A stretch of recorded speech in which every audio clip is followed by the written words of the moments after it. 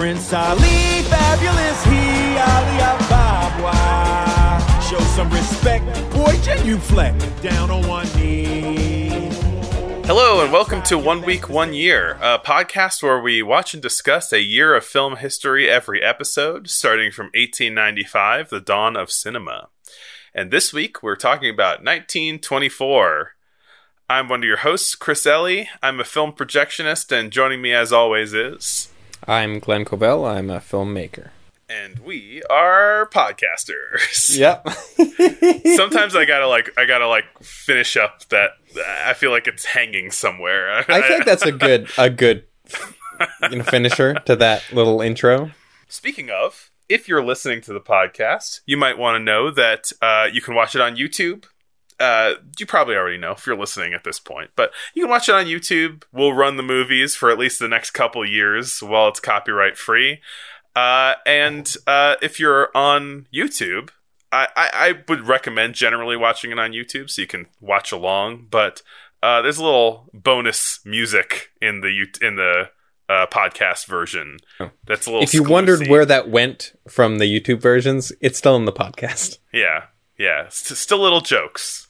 Yeah. I think that something that makes sense for this one would be "Send in the Clowns." It would make a lot of sense. Maybe that's what you're missing. Just played. Maybe. Yeah. Anyway, that's what you can do. Those are ways that you can listen to the podcast. What's up, Glenn? How's it going? It's going. It's a fine week. This is our first. It's warm in New York today. Oh, nice. Yeah. My birthday was the day before yesterday. That's right. Happy birthday. Thank you. How was it? It was good. I ate incredibly good sushi. Oh. Yeah. It was expensive, but it's worth every penny. It's a place called Sushi Den.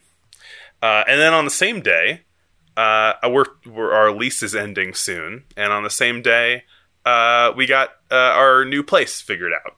So that's exciting. And it's huge.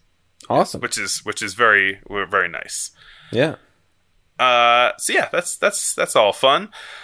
But now that we got this banter kind of stuff over, let's go into our actual show. But first, we're gonna give ourselves a little context for what was happening in 1924. So, Glenn, take it away with the news of the year. The news of the year, 1924. A new addition to the sports of the world. The first Winter Olympics are held high up in the French Alps. The games include skiing, skating, hockey, curling, and bobsleigh. The Computing Tabulating Recording Company is renamed to International Business Machines, or IBM. In Epcot of Colonial Horrors, the British Empire exhibition opens with relics from all 58 countries under the Empire. Days after signing into law the Asian Exclusion Act, Calvin Coolidge signs the Indian Citizenship Act, exercising racial control over who is and is not an American. 175 days and 74 stops. John Harding and Eric Nelson are the first to circumnavigate the globe in the skies. In Sequoia National Park, the last sighting occurs of the now-extinct California grizzly bear. Marcus Lowe merges Metro Pictures, Goldwyn Pictures, and Louis B. Mayer Pictures to become MGM. Box office bomb. After the failure of his film Isn't Life Wonderful, D.W. Griffith is forced to leave United Artists. Father of the Western, Thomas H. Ince, dies mysteriously shortly after meeting with William Randolph Hearst. Rumors abound about his cause of death, including a ruckus and a gunshot aboard Hearst's ship, the Oneida. Thank you, Glenn. Some nice industry news in there. Some industry news. You cut a couple for time. A couple of the bummers for time. Yeah, those are usually the first ones I cut for time. Because, some of them also aren't necessarily things like that I feel like immediately give a sense of time. They're just like, oh yeah, awful things were also happening. Yes. Yeah, there were some awful things happening. Although I'm surprised that you didn't keep the Egan's Rats gang. It would have been fun. It would have been fun to say, but yeah. But I'm defeating the purpose of you cutting it for time. So let's get right to the feature presentation. And now we're pleased to bring you our feature presentation. This, I think, was the first time we've done this where it really felt like we're up against, like, too much stuff to cover. Yeah. I mean, it's felt like that in various ways before, but, like, we're not doing shorts this week. Yeah. And we had to cut, like, 3 features that we wanted to also watch. Yeah. Yeah. Oh, what a tragedy. But we must move on. Indeed. What do you want to start with? You know, the last one that I watched was Greed. So let's talk about Greed. All right. Yeah. I think there's a lot to say about this movie. It's kind of a weird, or it exists in like a weird place, I feel like. Because of the way it's been preserved. Or not preserved. Yeah, what do you mean? There's not really any good version of this movie that exists. Because it was initially supposed to be super long. It's an Eric von Stroheim movie, so he was basically making a TV show. Yeah, he should just be a mini-series, basically. And, like, you know, things typically went for Eric von Stroheim. It got seriously cut down by the studio.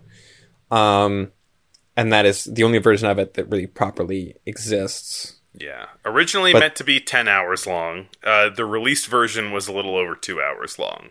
Yeah. And then there's a sort of reconstructed version that uses still frames from the cutscenes and intertitles to kind of fill in all the missing stuff that was cut out. Yeah, using some info from the shooting script. Yeah.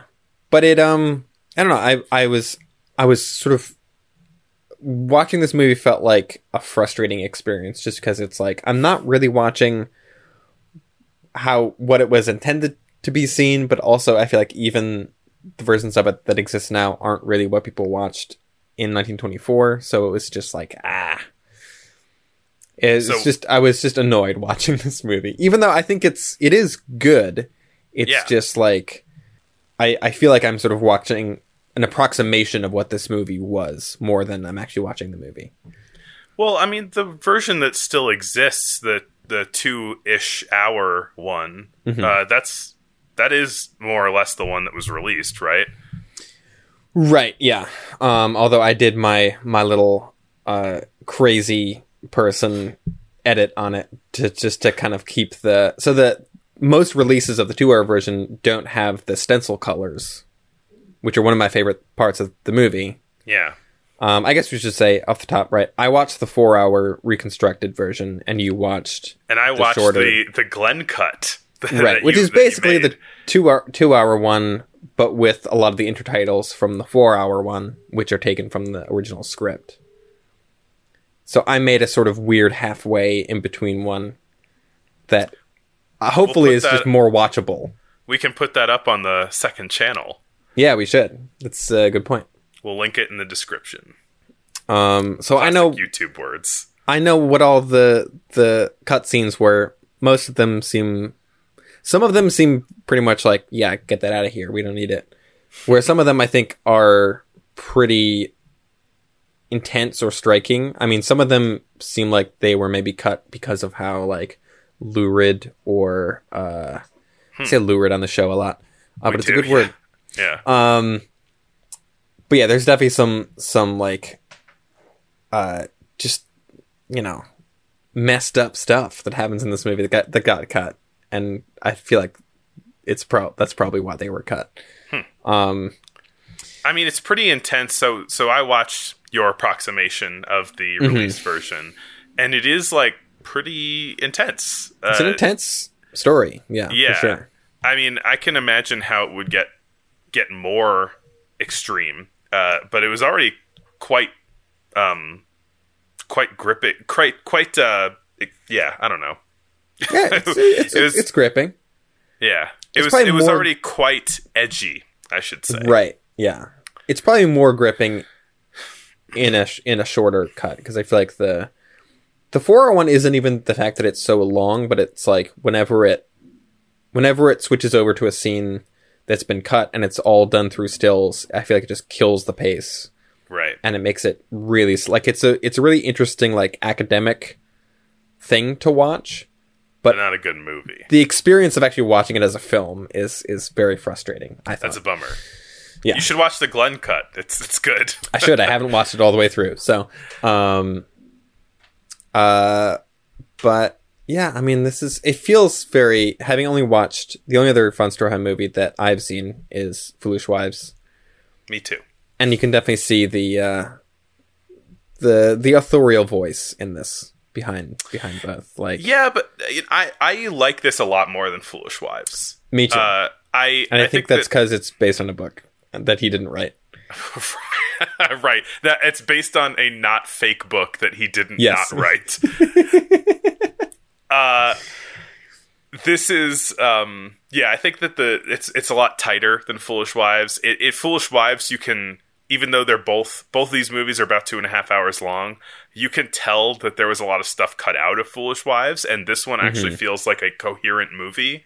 That doesn't have characters just randomly dying off screen or something. They probably learned their lesson, and they were like, okay, when we're cutting down a Von Stroheim movie, we need to like make sure that he gets these scenes so that we can get like a shorter cut, basically.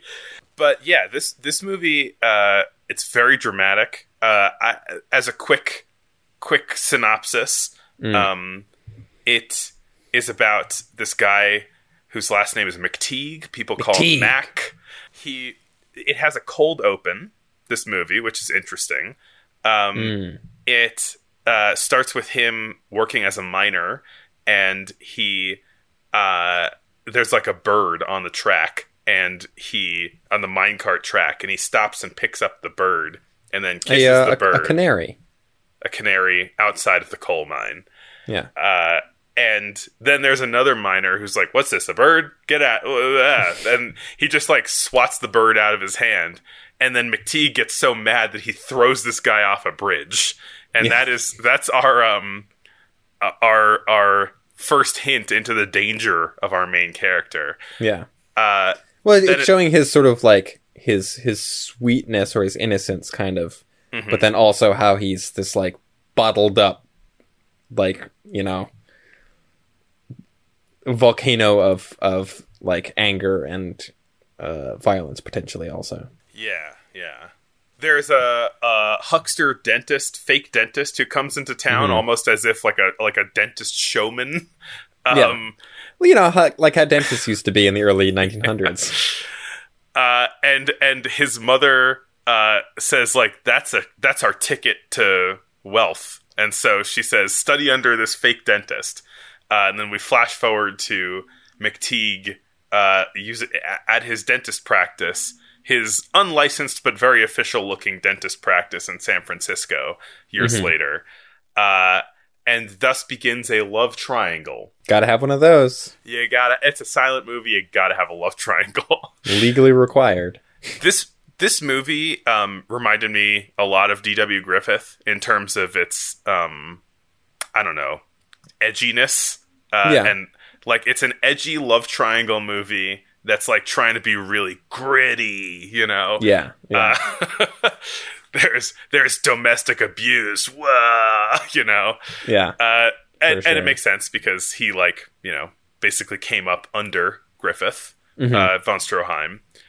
I think that this is handled a bit better. And even though there's a kind of central visual metaphor in this movie of birds and cats, and cats wanting to attack the birds and birds wanting to get out of cages. I think that it's a little clunky, but it works. It's well done. I think yeah, it definitely feels clunky now, but I think for when this was made, I think a lot of the kind of like visual metaphor stuff was fairly like forward thinking. For sure. And honestly, like in movies today, we don't even do visual metaphors like that, you know? Like there are scenes where so the McTeague and the woman in the love triangle are the two birds in this metaphor. Trina. Trina. And then the other guy in the love triangle is a cat who is attacking the birds in the cage. And so they'll have like arguments, and then it'll just flash to birds in a cage and a cat like looking at them, just like back and forth, like making this kind of visual connection, which is another like Griffithy thing. Is it's like, let's juxtapose these two things, you know? Some of them are pretty obvious of just like, so McTeague and Trina get married, and then it's like they put the birds into a cage. And it's like, oh, they're caged birds now. Like, you know, there's things like that where it's like, it's not the most complex visual metaphor, but I at least appreciated kind of the effort of to do something. I was like, this is great. Like a high school student could get this, you know? Yeah. But yeah, like it's very obviously the case. The other man is Trina's cousin. They are to be wed, and then McTeague is like, he's much older, but he's like, I've never talked to a woman before, and I think I'm in love with your cousin. Can you call off your marriage? And he's like, you know what? We're such good buddies that I'll do it. Yeah, he's like, oh, shucks. Why not? I believe one of his lines is he says, "Ah, rats, I guess you're in love." Or at least that's how, isn't it Mark, right, is the friend. Oh, yeah, I think so. Or Marcus. They refer to him as Mark in a lot of the intertitles. He sort of acts like he's cool with it, and he is not cool with it. Not one bit. He is very resentful. Yeah, and then, so, the McTeague, or Mac, starts falling in love with Trina as she is doing this, like, extended 2-week-long dental procedure with him. Mm-hmm. And they're just chatting while he's in a dental chair, and he's like, oh my god, a woman. And then he puts her under for the first time, and then he kisses her. Not good dentist decorum. Later in the movie, he gets his dentist license removed, and there are many reasons why he should get his dentist license revoked, but that's definitely one of them. Yeah, and I was like a little freaked out for a second. I was like, is this movie gonna like treat that as like a romantic, cute thing? You know, I was like a little afraid that was gonna happen. Yeah. It definitely does not. No. Trina seems almost kind of like strong-armed into the entire marriage, and like the second that it happens, she regrets it. Yeah, she does not seem enthused about it really at any point. But there's like she's like getting pressure from her family. And then McTeague is also just this like huge dude who is like very pushy about it. And it's like they established like they get along okay, but it's like you get the sense McTeague doesn't really it's like this is the only woman that he's ever talked to. And Trina is kind of like too shy almost to even say anything in response to that. So they get married. The thing during the marriage scene, which another bit of visual metaphor that I quite liked, is there is a funeral happening outside the window while they're getting married. In the this isn't, you know, canonical to the movie or whatever, but in the DVD that I sourced the audio from, it was like the wedding music, right, during the wedding, and then when the funeral starts happening in the background, you hear the funeral dirge, and then the music mixes together between the two of them. So that was pretty good. Yeah. And then right around the same time that they get married, Trina also wins the lottery. She wins $5,000, which, I mean, in 1900s money, I mean, now chunk of change. In 1900s money, that it's like a lot of money. A chunk of change. Yeah. Several chunks, even. They move in together. They're sort of trying to make married life work. A lot of kind of stuff gradually happens over the course of their marriage that makes McTeague become less of a pushy teddy bear and more outwardly threatening. And a lot of it revolves around the $5,000 that Trina has decided that they will just like keep safe, like, and they'll just work and have the $5,000 as a backup for life stuff. And he's always trying to get into the $5,000, and she's keeps pushing him back. Yeah. There is a bit right before, so there's sort of a time jump right after the marriage that we jump ahead to like years later into their lives.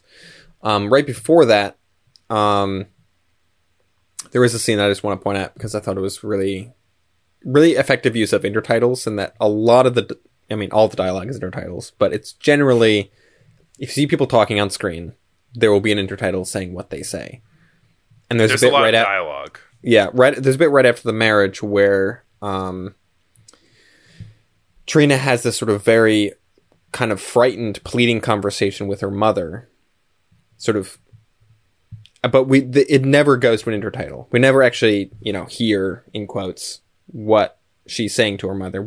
But we can get the sense just through the performance that she doesn't have the best vibes about this marriage going forward. Right. And I thought that was just it felt very deliberate, and it was like, it made that scene much kind of scarier, just because of like, if there had been some, flowery, old-timey intertitle of like, "But mother, I'm so frightened about McTeague," it wouldn't have the same effect of just the actors conversing and we see their eyes and their expressions, and that's it's like the really Jaws shark. Exactly. Is it? because you're what you're imagining is worse than it could ever be. Right.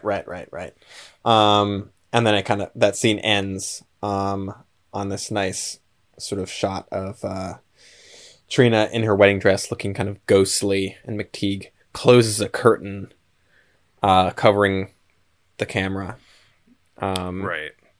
There's an intermission there, I believe, right? There is, although that I think on both versions of it that I like, on both like released versions, it skips over that, but there's like a couple frames where it says intermission. It like starts to fade in and then cuts, and just the next scene happens. I'm like, oh, so that's supposed to be an act break, like an intermission right there. Huh. So on mine, I put the intermission thing back in, because I'm like, clearly that was the intent. Then we flash forward 3 years ahead, and Trina is not wanting to spend any of her winnings. And McTeague keeps being like, "Let's buy a house. Let's do this. Let's spend it." It's burning a hole in my pocket. Yeah, and that's sort of for this whole kind of like second act of the movie. That's sort of the main conflict, is sort of Trina being sort of withholding with her money, and sort of we see a kind of descent of McTeague from being this sort of more sort of upstanding, sort of shy guy into a more angry, demanding, abusive drunkard, basically.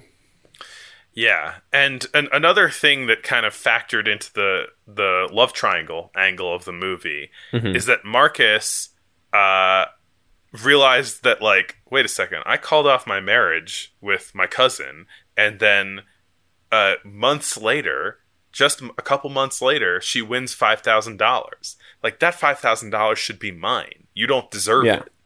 He feels entitled to that, even though it was never his. Like, yeah. We also never get the sense that I feel like Trina wanted to marry Marcus either. Yeah. Yeah. I mean, this was, in my notes, I wrote a love triangle where they're both scumbags. Yeah. Usually it's like one good guy and one bad guy, but this is a whoever wins we lose situation. Whoever wins, Trina loses. Yes. Yeah. I have not seen Alien vs. Predator, but I reference that tagline often. I mean, it's a very good tagline. Tagline is really much better than the film. So after a while, Marcus kind of exits the picture because he kind of, I guess, realizes that he's been defeated, basically. He kind of pettily tries to get money out of Mac, and at one point they even start like a bar brawl, but eventually he just realizes, like, you know what, I'm just gonna go. Like, there's nothing good for me here. I'm gonna go be a cowboy. As you do.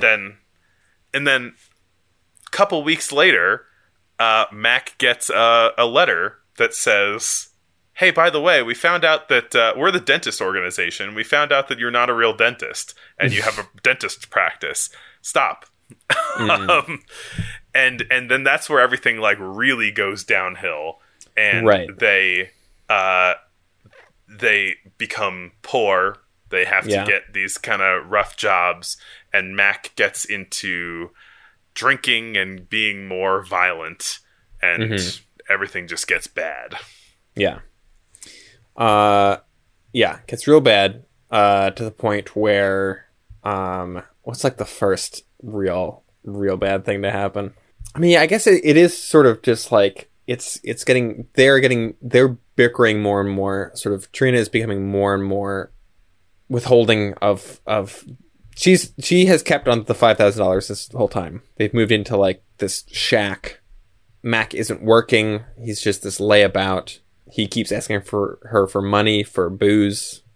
And eventually Mac he goes fishing one day and doesn't come back. And then Trina gets a job at a school, washing the floors. She finally withdraws her $5,000 from the bank and puts it in her bed so she can lie in it. It's all in gold coins. Mac comes back to get the money from her, and she still refuses, and he ends up in a very like well shot and upsetting scene. Ends up murdering her. Kind of chases her into a room, and you can tell that there's like violence happening, but doesn't really show any of it. There's some stuff that gets cut out here. I guess there was a cut scene. I want to wait till the end to describe what most of the scenes that were cut out were. But there's the scene that it takes place at night. He shows up at school at night, and there's this really moody lighting. It happens on Christmas Eve, so there's like Christmas decorations, which is a really cool detail. Mac kills her and takes the money. There is a scene that was cut that is only in stills, that the next morning the children go to the school and find Trina's like bloody corpse on the floor. Oh, jeez. And it does seem like, it's like, yeah, I see why they cut this out in the 20s. Like, this is a very, very macabre scene. There's a lot of blood in this movie in general, much more so than I think I associate with movies of this era.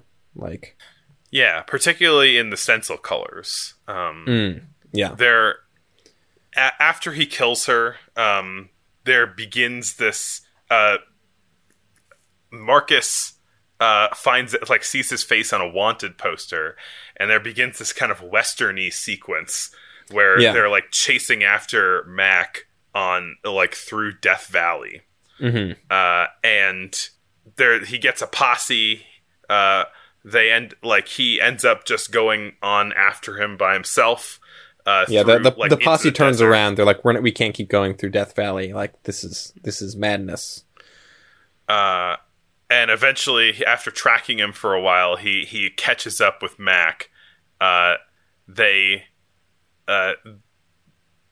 There's some kind of gun pointing, and eventually the mule that's holding the $5,000 runs away. So they shoot the mule. The coins spill out. The last of the water that's remaining, and they're in the middle of the desert, spills out onto the ground. Well, when they shoot the mule, the bullet goes through the canteen also and spills all the water. So it's like the gunshot also gets rid of their water supply. All because the mule dies and all the coins spill out.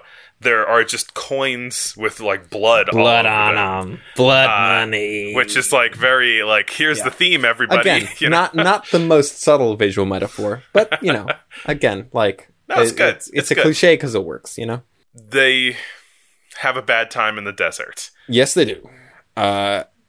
They fight over the money. Mac beats Marcus to death, as he tends to do to people. But during the fight, he finds out he's been handcuffed to him. Oh, that was a great reveal. Incredible. It was so good in that movie. It's like, yeah, you're like, oh my god, like he killed him, and then he just looks down and he's like handcuffed to a dead body in the middle of a desert with no water. And then that's great. the last thing that he does before he presumably, starves to death or dehydrates is he frees the canary that he's kept in his cage this whole time. And the canary flies free, like in Blade Runner. It's great. I think we should talk about the stencil colors for a sec, because that was one of my favorite things about this movie. Sure. So typically when we've seen stencil colors and things, it's like really bright, sort of not super realistic coloration of things. I'm thinking of like the Segundo de Chimon films with like a pink ghost and a green giant and like a purple castle, and like they're really bright, colorful things. And some of the later Pathé color looked pretty naturalistic, but yeah. A lot of the early stencil color definitely. But they're used just to sort of brighten up the image and just give it some visual flair. Whereas this, only 2 colors are ever used: red for blood and gold for gold. Yes. And so there's a bunch of, so like when the dentist comes into town at the very beginning, he's got this big gold tooth on his wagon, and that is actually gold. It's very Django. It is, yeah.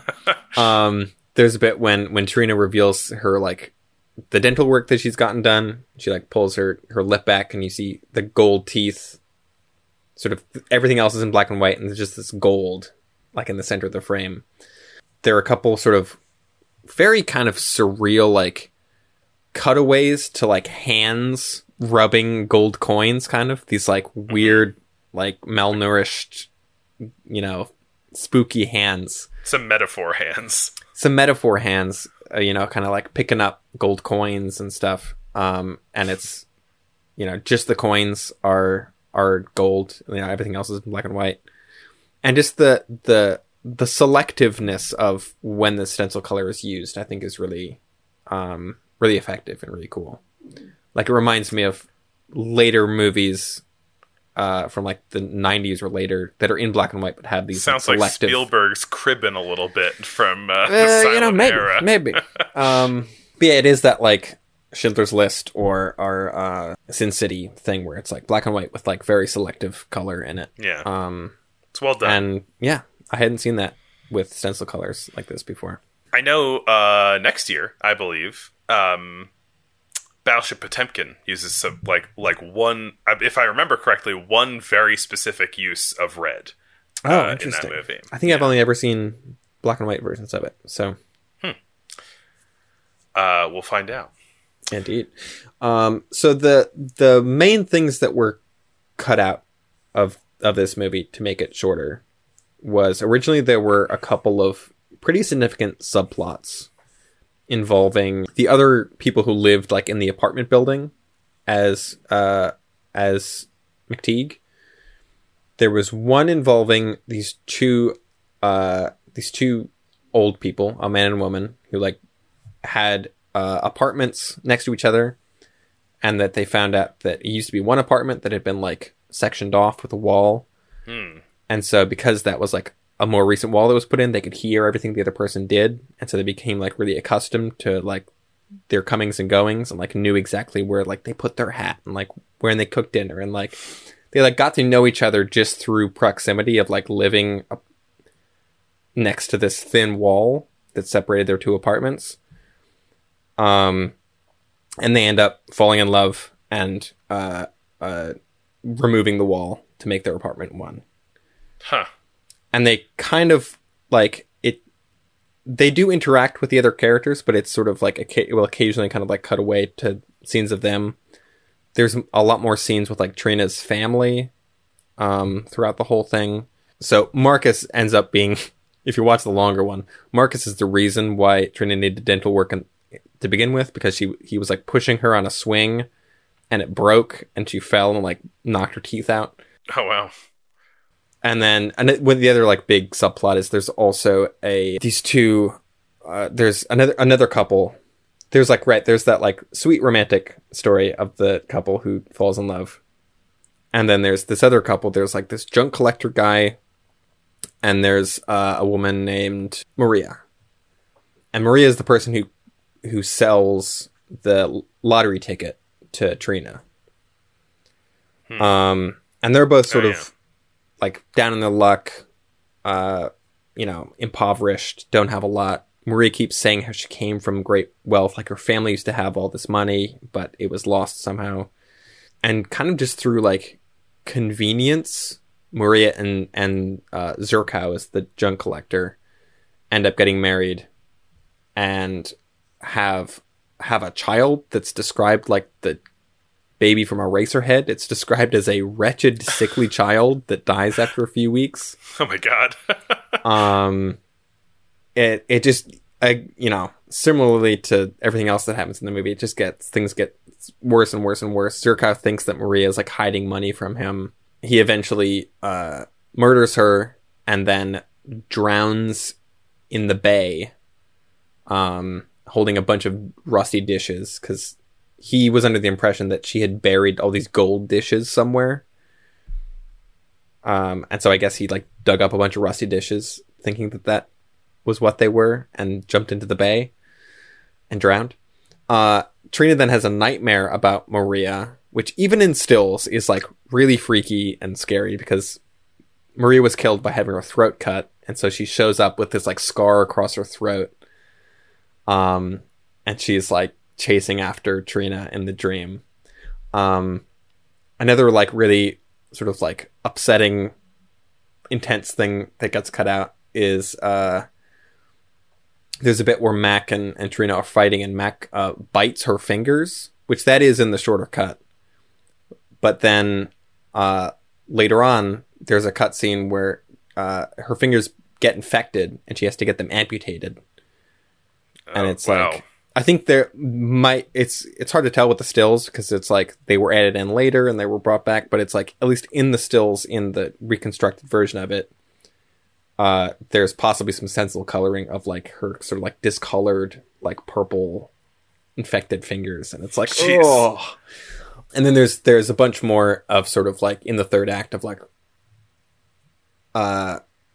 McTeague sort of escape into Death Valley, and like why he's going to Death Valley in the first place, and sort of like it's not as much of a kind of jump to just, oh, he's on the run. Mm-hmm. Like he goes back to his old mining town, and like tries to get a job there again. It doesn't work out, and he has to escape, and there's a bunch of other stuff. But yeah, quite the picture. I appreciate how movies of this time, compared to movies now, are like less afraid to have like the main character be like a bad guy, you know? Yeah. Like there are other things that kind of like, I don't know, people love anti-heroes now, but like this is just like a guy who sucks. And McTeague is not an anti-hero. He's just an awful dude. Yeah. Yeah. Which I think is interesting. You know, we saw that in Phantom Carriage a bit too, even though it was a bit of a Scroogey kind of situation. I like how, you know, the kind of formulaic kind of hero villain plot stuff is not like fully established in a way, and so we can get some more interesting like character studies. Yeah. Maybe more adult character studies. The version of I watched the 4-hour cut online, so it had a sort of unauthorized score that was mostly taken from There Will Be Blood, which seems like an appropriate score to pull from. One, because it's just a good score, but it did remind me of that movie a bit, just in terms of like it's sort of like messed up American Dream kind of plot. And also it's sort of like, yeah, it's following a main character who is just bad, like not a good guy. Right. And they both have Paul F. Tompkins in them. Correct. Do you have anything else on Greed? Just a pretty quick, like, behind the scenes stuff. It was made by Goldwyn Pictures sort of during, like, before and during the merger into MGM. it was shot on location in Death Valley in the summer, and a bunch of crew did have to get sent back to LA because of heat exhaustion. And the sort of first cut of it was only screened once for about 12 people, and it was, as far as I can tell, this information is a little sketchy, but it was 42 reels, which is like between 8 and 10 hours. And I think von Stroheim was able to cut it down to around 24 reels, at which point he refused to cut any more out of it. There's a quote I found from him where it said, "It would leave gaps that could only be bridged through titles. When you do such a thing, you have illustrated subtitles instead of a motion picture." Fair enough. And then it was, they got other editors to come in and, cut more out of it. And von Stroheim was very upset and kind of disowned the theatrical version of it. I mean, we've only seen really cut down, mangled versions of von Stroheim movies, but he does seem like a guy who uses a lot of intertitles. He does seem like a guy who uses a lot of intertitles. He also seems like a guy that maybe could use some edits.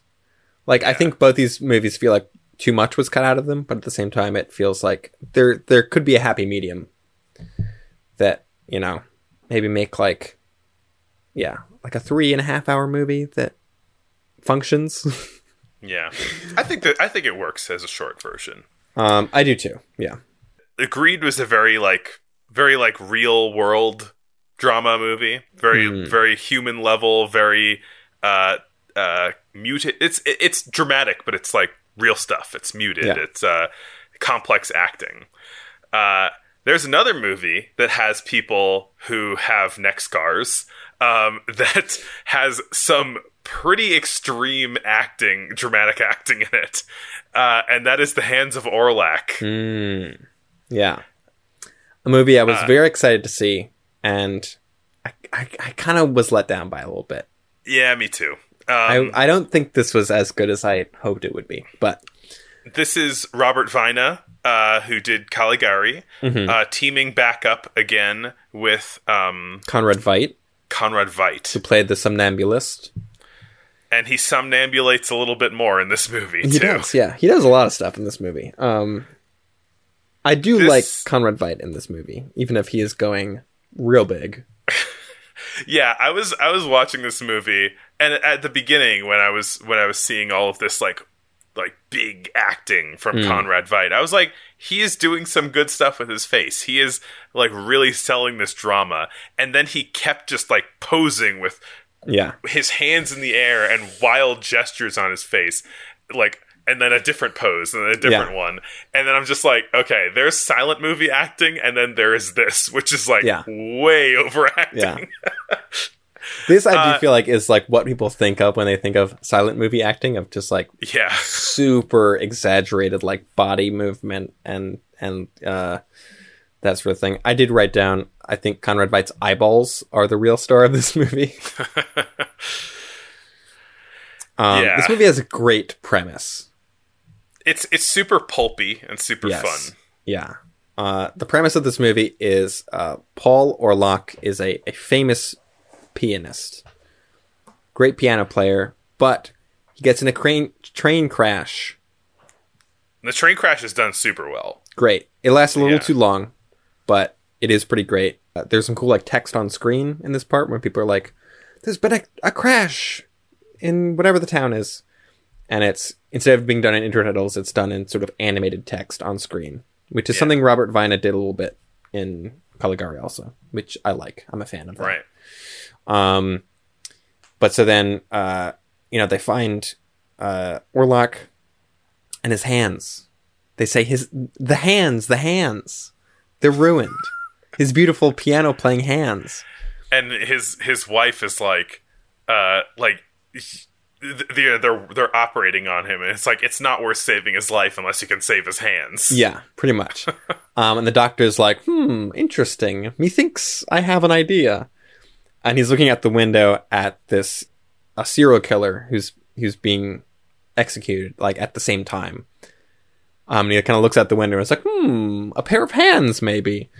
And so then Orlok wakes up and is, he's sort of convalescing. He's getting better. And they reveal that his hands have been transplanted from this murderer. Yeah. And he gets it. He finds out because someone leaves a note like in his bed saying like, "Hey, you have murder hands now." And he tries to play the piano. He can't play the piano anymore. But he keeps sort of like, he like finds a knife in his house. He's sort of haunted by the knowledge that he has murder hands, and more thinks that he's going insane, and that the hands might be sort of like taking control of him and making him commit murders. His father, who hates him, ends up being murdered. And there's like, the killer Vasur, his fingerprints were on the knife at the scene, and he's like, no, these hands, they've done a murder. And then we find out that he did have the murderer's hands the whole time, but all of the actual murder stuff and him finding the knife and all the sort of like ghostly apparitions that he's been seeing are all because of this con artist who knew the killer and is basically just trying to extort money from him. It's very Scooby-Doo. It kind of is, yeah. It's Scooby-Doo mixed with the kind of like similar gimmicky twist of Caligari, which maybe is just a Vina thing. Yeah. I think this movie's a lot less visually inventive than Caligari. It's not nearly it's not nearly as impressionistic. This is placed in the German Expressionism camp, and with the lighting and some of the set design, I can see it, but like the set design especially is a little impressionistic, but not super crazy.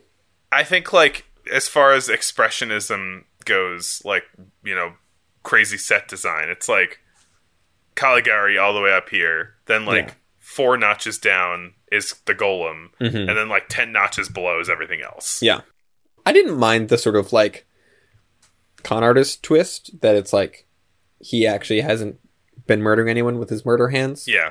But I wish that the reveal had gone even further and been like, oh, he's had his own hands this whole time, and all of his sort of weird that I can't control what my hands are doing is all in his head, which I guess it is, but it's like, because you find out he also had a head injury. I wish they'd push it even further, where it's like he never even had a hand transplant. And yeah, you just went over. We spent a very long time going over Greed, which is about 40 minutes longer than this. But you just went over the entire movie, and this movie is an hour and 50 minutes, and it eats through a lot of that time with just Conrad Veidt just looking at his hands, mugging. Yeah, which I mean is good. It's good, but it is there's a lot of it. Yeah. I mean, there's some cool stuff with the con artist who's pretending to be the murderer and his sort of like cloak. He's pretending to be the murderer who had his hands amputated, so he's got these like fake prosthetic hands, which turn out to just be like gloves that he made. But I like that. That was like a cool thing. Yeah. Yeah, there's a lot of cool spooky stuff in this movie. Him encountering like this apparition of the murderer is very cool. I don't want to be too down on this movie because I think it's neat. It's just too long, and it has like a lot of. I think even though the set design is not necessarily full Caligari, I think there's still some like really nice compositions in this movie. It's cool to look at, you know. This can definitely go on that honorary list of like silent movies to put on in the background during a party. Very true. We should make a playlist of those. Yeah. It is also worth, I think, noting that the plot of this movie, I think, directly influenced or inspired Doctor Strange's origin, and also the Fry gets his hand swapped with the Robot Devil episode of Futurama. This movie was also remade in the 30s with Peter Lorre in a sound version. I gotta see that. Yeah. And yeah, I think it's also like a lot shorter, so Yeah. that'll be good. There's also that Simpsons episode where Homer gets the hair transplant and that seeps into his brain. This has got to all be that, yeah. And Yeah, I mean, it's sure. a cool idea. It's a fun idea. Mm-hmm. I'm not sure. I think I like the idea that it's a twist, but I also like an idea that it's not a twist and that like literally just your hands can make you kill people if you have killer hands. I think that's fun, even if it doesn't make any sense. Yeah. I do love it. Another movie with a lot of surreality and some wild stuff is Thief of Baghdad. Oh yeah. Oh. Thief of Baghdad. What a picture. This movie slaps so hard. Oh, yes, it does. This movie rules. This movie is so goddamn fun. If I had to show somebody like a non like slapstick silent movie and just go like, watch this, you're gonna have fun. Yeah. Thief of Baghdad, like no question. This movie is so good. Yeah. So this is a Douglas Fairbanks joint. I feel like he didn't direct it, but he feels like kind of the main auteur of it. Yeah. Much like Mark of Zorro. He did a couple other... Mark of Zorro was his first sort of like swashbuckling movie. He did a couple in the years between. He did like a Robin Hood, Don Juan or whatever, Don Q, and then Thief of Baghdad, which is probably the most famous one. I don't know. Mark of Zorro is pretty famous too. Yeah, probably Mark of Zorro. But I'd heard of this movie for sure. Never seen it. Douglas Fairbanks plays a sort of Aladdin type, I guess. He likes showing off his abs. I don't think he wears a shirt at any point in this movie. He briefly does when he's pretending to be the prince, but that's I think right, the only part. Yeah. Yeah, you know, like I hopped into the middle of the movie for a second before I started it, and my partner looked at it and was like, I didn't know that people from this long ago were that cut, you know? Weirdly enough, me neither. Because, Douglas Fairbanks basically never wears a shirt in this movie, and it's like, yeah, good abs. He's showing off the goods. I mean, which is interesting because, like, I was like, he's like a little chubby in Mark of Zorro. Yeah. And then, like, he's just, like, ripped in this movie. He's in full heartthrob mode in this movie, for sure. Yeah. With his 20s mustache. It is, I think, come out right at the top and say it, Douglas Fairbanks, not the most accurate depiction of a Middle Eastern person. I think this movie definitely has you have to watch it in the context of 1924. This is not trying to be a remotely accurate depiction of, ancient Iraq. This movie deals in some pretty heavy-duty cultural, what's the word I'm thinking of? Appropriation? Yes, there we go. Cultural appropriation. Yeah. All over this movie. I guess. I mean, I don't want to make excuses for this, but like we were doing this up until like 25 years ago. I know. There was a movie from 2008 called Prince of Persia starring Jake Gyllenhaal. Yeah. So, it's like I'm not saying it's not saying that it's better now, but yeah. We can look at this stuff critically, but like honestly, like I don't know. Like, I think that, like, there's nothing, like, hateful about this movie. No. Like, again, like, there are issues with it in and of itself. But, like, this is not, like, watching Birth of a Nation with the blackface in it, This is just, like, I'm a white guy who is playing Aladdin. Yeah. So, I wear bronzer, I only bring it up because I think it's my only negative thing I can say about this movie. Fair enough. Pretty much everything else about it, I'm just like, nope, rules, awesome, great, the best. We'll get that out of the way. Right off the bat, there is a lot of... This isn't necessarily a knock against the movie, but there's a lot of, like, people saying thou in this movie, much like in Toll of the Sea, and I'm like, no Iraqi person has ever said thou. There's a lot of, like, faux biblical speak in this movie. Yeah. But, yeah, it's like, we're introduced to Douglas Fairbanks as, what's the character's name? Does he have a name? I just call him Doug in my head. He does have a name, yes. Ahmed. Oh, there you go. So Ahmed is like I said, an Aladdin type. He's a street rat. He's literally Aladdin. he's a thief. He's stealing bread. He's using a pineapple for a grappling hook. He's eating. Oh my god! He's eating rice off of a balcony like it's an apple pie. See, this is how much amazing stuff happens in this movie that, like, you can just say he uses a pineapple as a grappling hook and then just move right on by.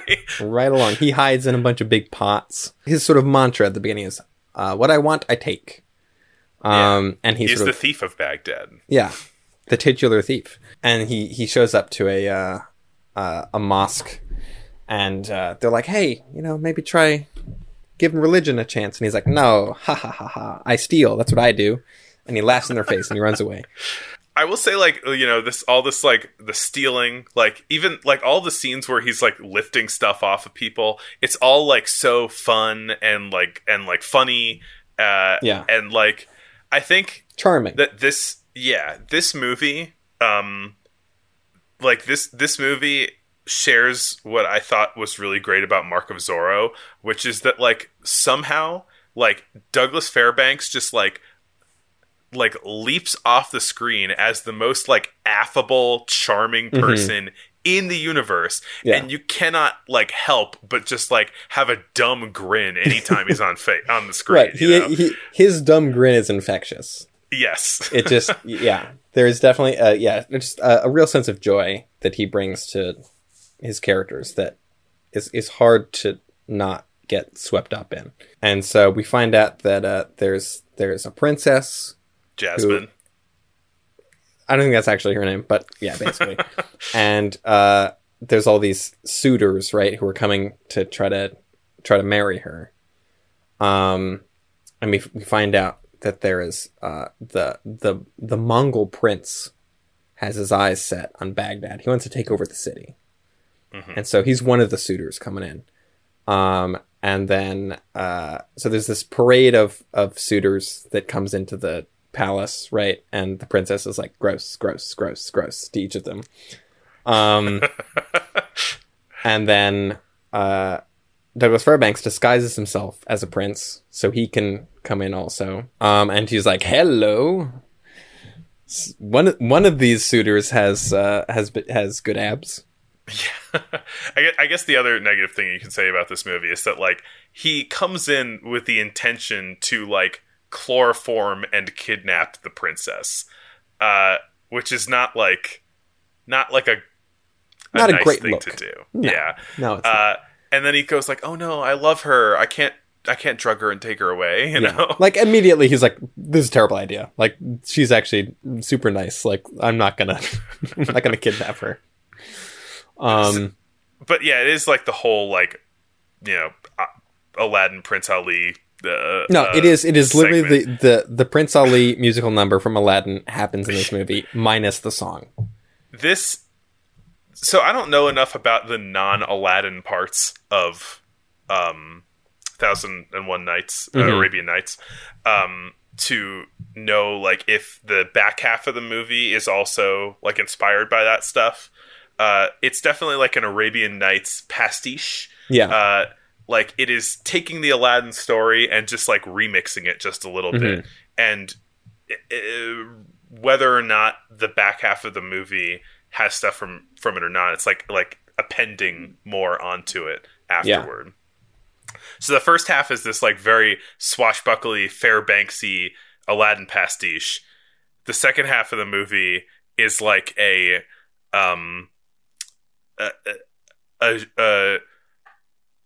proto, like, Harryhausen adventure movie by way of, like, a, like, more narratively souped up Georges Méliès, and so good.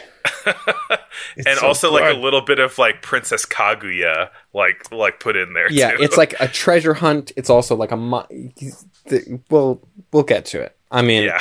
it's worth mentioning one of the princess's handmaidens is played by Anna May Wong. Yes. And she's like a double agent. She's working for the Mongolian prince. There are three princes, right? There's the Mongolian prince, the, like, real evil one. There is the Prince of the Andes, and the medium evil one. Yeah. and then there's the one that she's just like, oh, he's fat.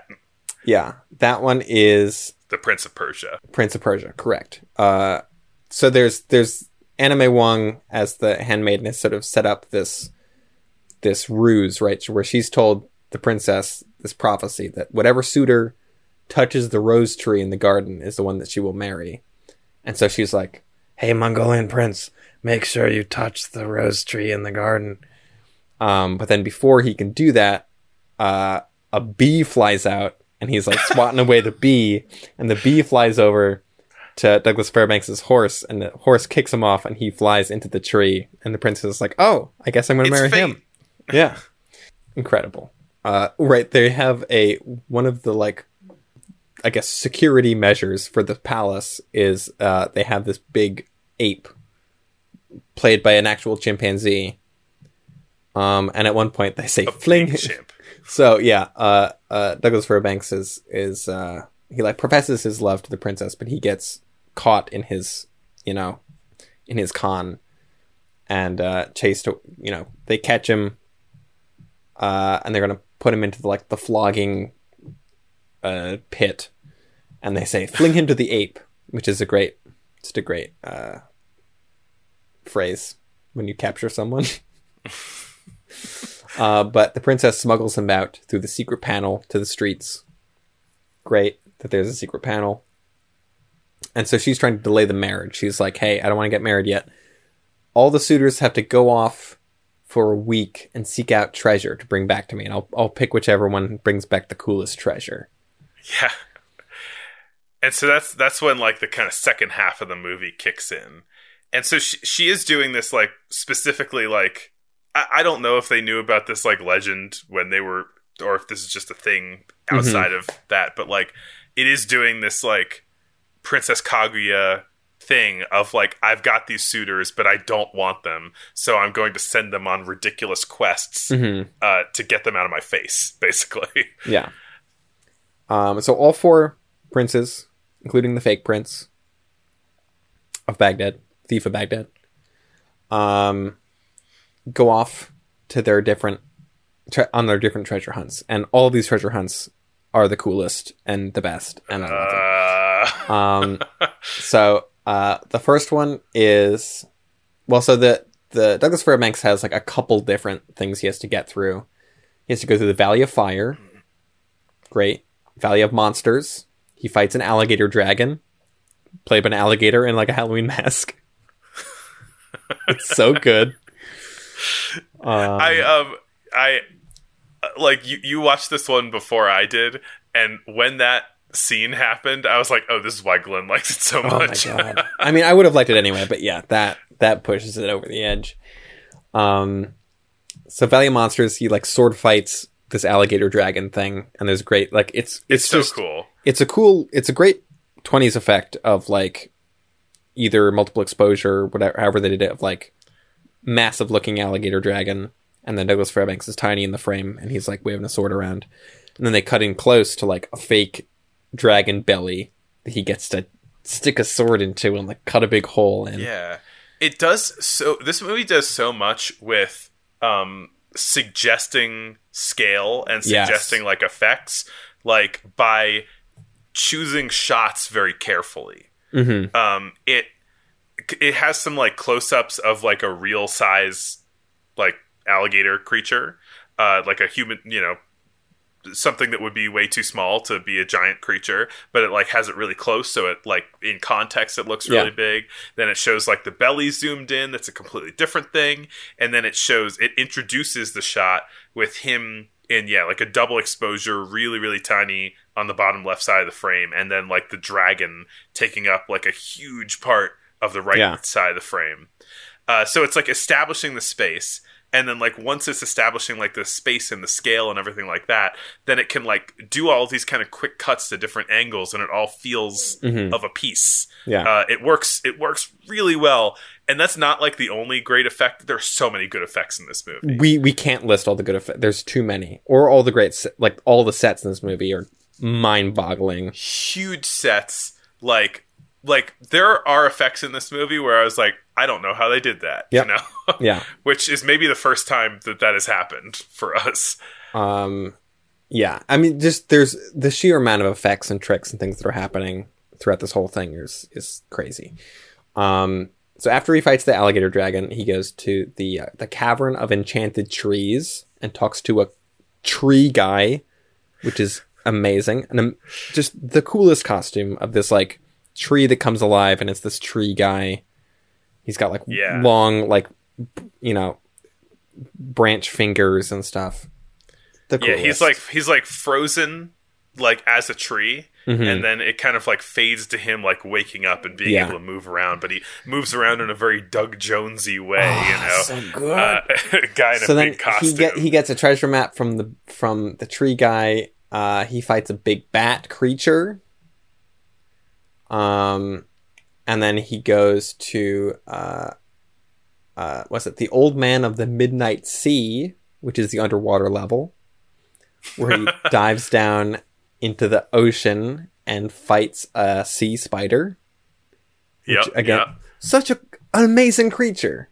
Just this, and it's funny because it's like he's swimming down to this thing. It's, you know, Douglas Fairbanks just acting like he's underwater, and it's slightly overcranked, so it's a little bit slow motion. Yeah. And then this really creepy spider thing just starts floating down towards him, and I'm like, no, turn around. There's a spider behind you. And yeah, he sells being underwater really well. There's this like really tall shot where he's swimming down, and he must have been like on a wire or something like that. And so they're like, overcranking it, and so he's moving a bit slower, pretending to swim down, and it's like this really wide shot. So and like with all these filters over it and everything, so it really looks like he's underwater. I kind of thought that they might have just built like a giant underwater set because like they could have, you know. And so he gets tempted by some sirens. While he kills the sea spider when there's a bunch of mermaids down there, and he's like, I could just stay here with all these mermaids, but no, I have a princess to go marry. So then he goes off to the abode of the winged horse, where he gets a Pegasus to ride and a magic little chest. That's his treasure, right? It's his magic chest. Meanwhile, he can pull he discovers that he can just kind of wish for something, and then he pulls it out of the chest, and it just appears. Meanwhile, so that's his great treasure. We have our three villain princes, right? Our like actual villain, our two sort of like sub villain princes, and they each have a cool adventure they go on. Yeah, and it's kind of like intercutting between like between Ahmed and like the other princes, like doing their quests. So the Mongolian prince goes to the islands of Wak, W-A-K, and I saw that come up. I'm like, oh, I love this. And it's a whole set that they built just for that, presumably, of like his boat coming in. There's an amazing reveal where we see like the sail of the boat is lowered and reveals the set like behind it as the boat is kind of coming into the port. Oh, I didn't notice that. Incredible. It's so cool. Nice. And then there's like literal stuff from Indiana Jones and the Temple of Doom of like a circle door that like rolls out of the way, and he goes and he finds a magic apple that can bring people back from the dead or like heal someone even if they've died. And he tests this by using a snake staff, a staff with a living snake in it, to bite a guy at just the a port, random guy, to kill him, and then he uses the thing to bring him back just to prove that it works. And he's like, "This is a great treasure." The Mongol prince, by the way, like he, she sends them all out. They're all like earnestly trying to get the best gift, the most rare treasure that they can. But the Mongol prince is also like, I got a backup plan here, like. I'm going to send many, many people into the city pretending to be porters, but they're actually soldiers, and we're going to prepare to take over the city because I want this city no matter what. He also is having people spy on the other villain princes to see what treasures they're getting. Looking over their shoulders, like, what do you got? Yeah, pretty much. So the Prince of Persia just buys a flying carpet, like at a market. And the Prince of the Indies has a guy climb a giant statue and steal a crystal ball from the eye, and the guy falls and dies, but then the prince is like, cool, it's mine now. Yeah, that's why I think he earns like secondary villain, because like, you know, the Prince of Persia didn't really do anything wrong. Like this guy is like a piece of shit. Exactly. And it's like a huge statue. This is another thing where they're really playing with scale and like selling this giant thing. Like they have this probably like a miniature that is like this huge, maybe Vishnu or something like that. It's like a multi-armed god statue. And then they like cut in on him like climbing up some like huge parts of it that are like zoomed in, and so you're getting the sense of him like climbing up this giant thing. It works so well. Reminded me a lot of Uncharted 2. I was like, this is literally a thing that happens in Uncharted 2, like climbing up a big statue thing. Another thing that Ahmed does that I forgot to mention is he also goes to the Citadel of the Moon, where he gets an invisibility cloak, because he needs one of those. Anime Wong uses knockout incense on the princess and poisons her. To set the stage for the kind of amazing rescue from the Mongol prince. And so they see that she's dying on the crystal ball, and so they all pile onto the flying carpet to fly back to the palace. And the flying carpet affects... Oh my god. Oh my god. Maybe the best effect in the whole movie. Yeah. Like, at first, you know, there's like a magic rope that he uses, and I'm like, oh my god, that's a really cool effect. We didn't even mention way back the magic at the beginning rope of the movie. Yeah. He uses a magic rope to like scale walls. He just throws it up in the air and then climbs up the rope as it hangs in the air. So cool. Blew my mind. And then like when I saw this magic carpet take off, my jaw was on the floor. Yeah. It was it's so good. So they all fly back to Baghdad. The Mongol prince uses his magic apple to heal the princess. And then all the villains argue over who has the coolest magic item at that point. They were like, no, mine's coolest. And the princess is like, all of these would be useless if it weren't for the other two. Because, like, you never could have healed me with the apple if you didn't know I was dying. And you couldn't fly here. You couldn't fly here if you didn't know, you know. So it's like... She's mainly stalling to let Doug come back. So then the Mongol prince is like, all right, activate secret, you know, soldier initiative. And all the Mongol... Order 66. Yeah, pretty much.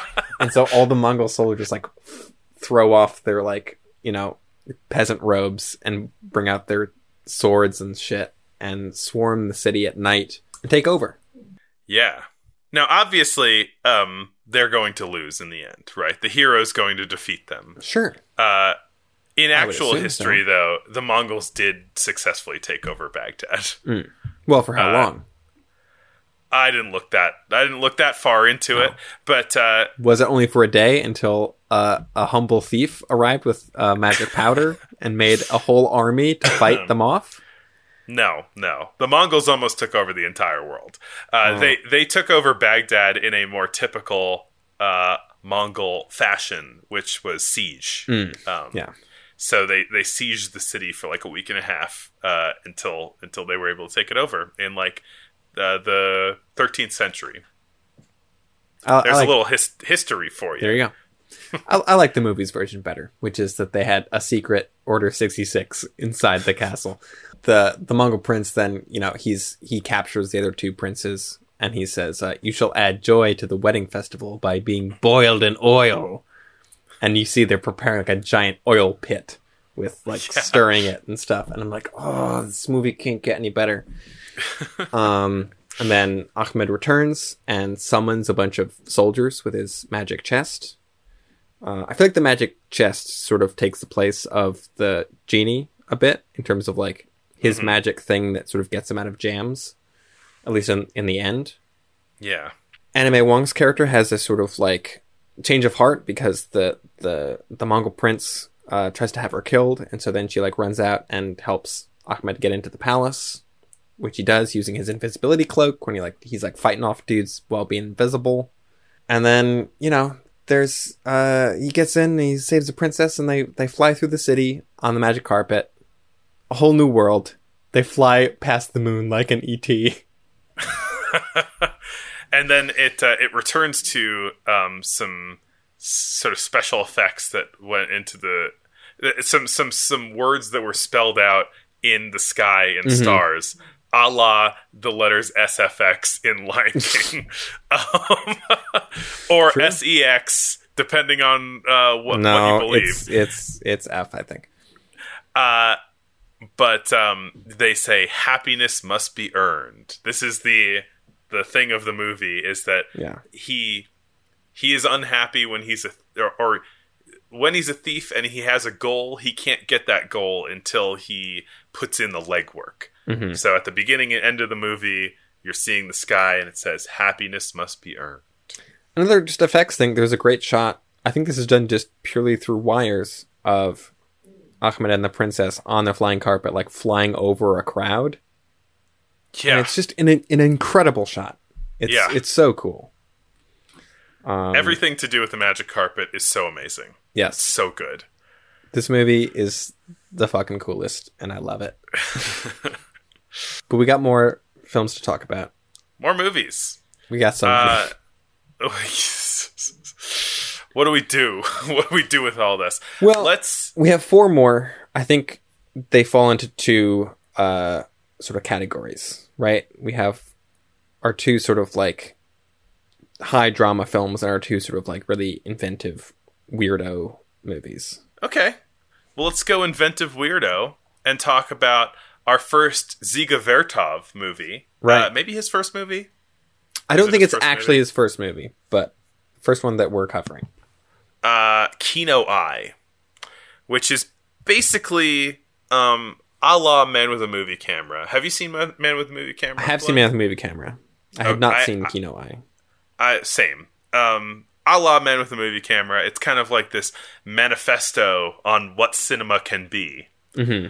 And like Man with a Movie Camera, when I saw it a decade ago, I was like, okay, this is cool, but what's the point? I was much more impressed when I saw Man with a Movie Camera than this, which makes sense because he made it like 6 years later or whatever. Yeah. Not 6 years, like 5 years. Yeah, I mean, it's an experimental film. It's like Dziga Vertov being like, hey, movies can be anything. Like, they're a whole different... I do think the philosophy behind it is something I really agree with, which is that, like... Yes. The Kino eye, the cinema eye, is not the human eye, and it doesn't have to abide by the same rules. So there's a lot of this movie is sort of documentary footage of just life in the countryside in the Soviet Union in 1924. Yeah.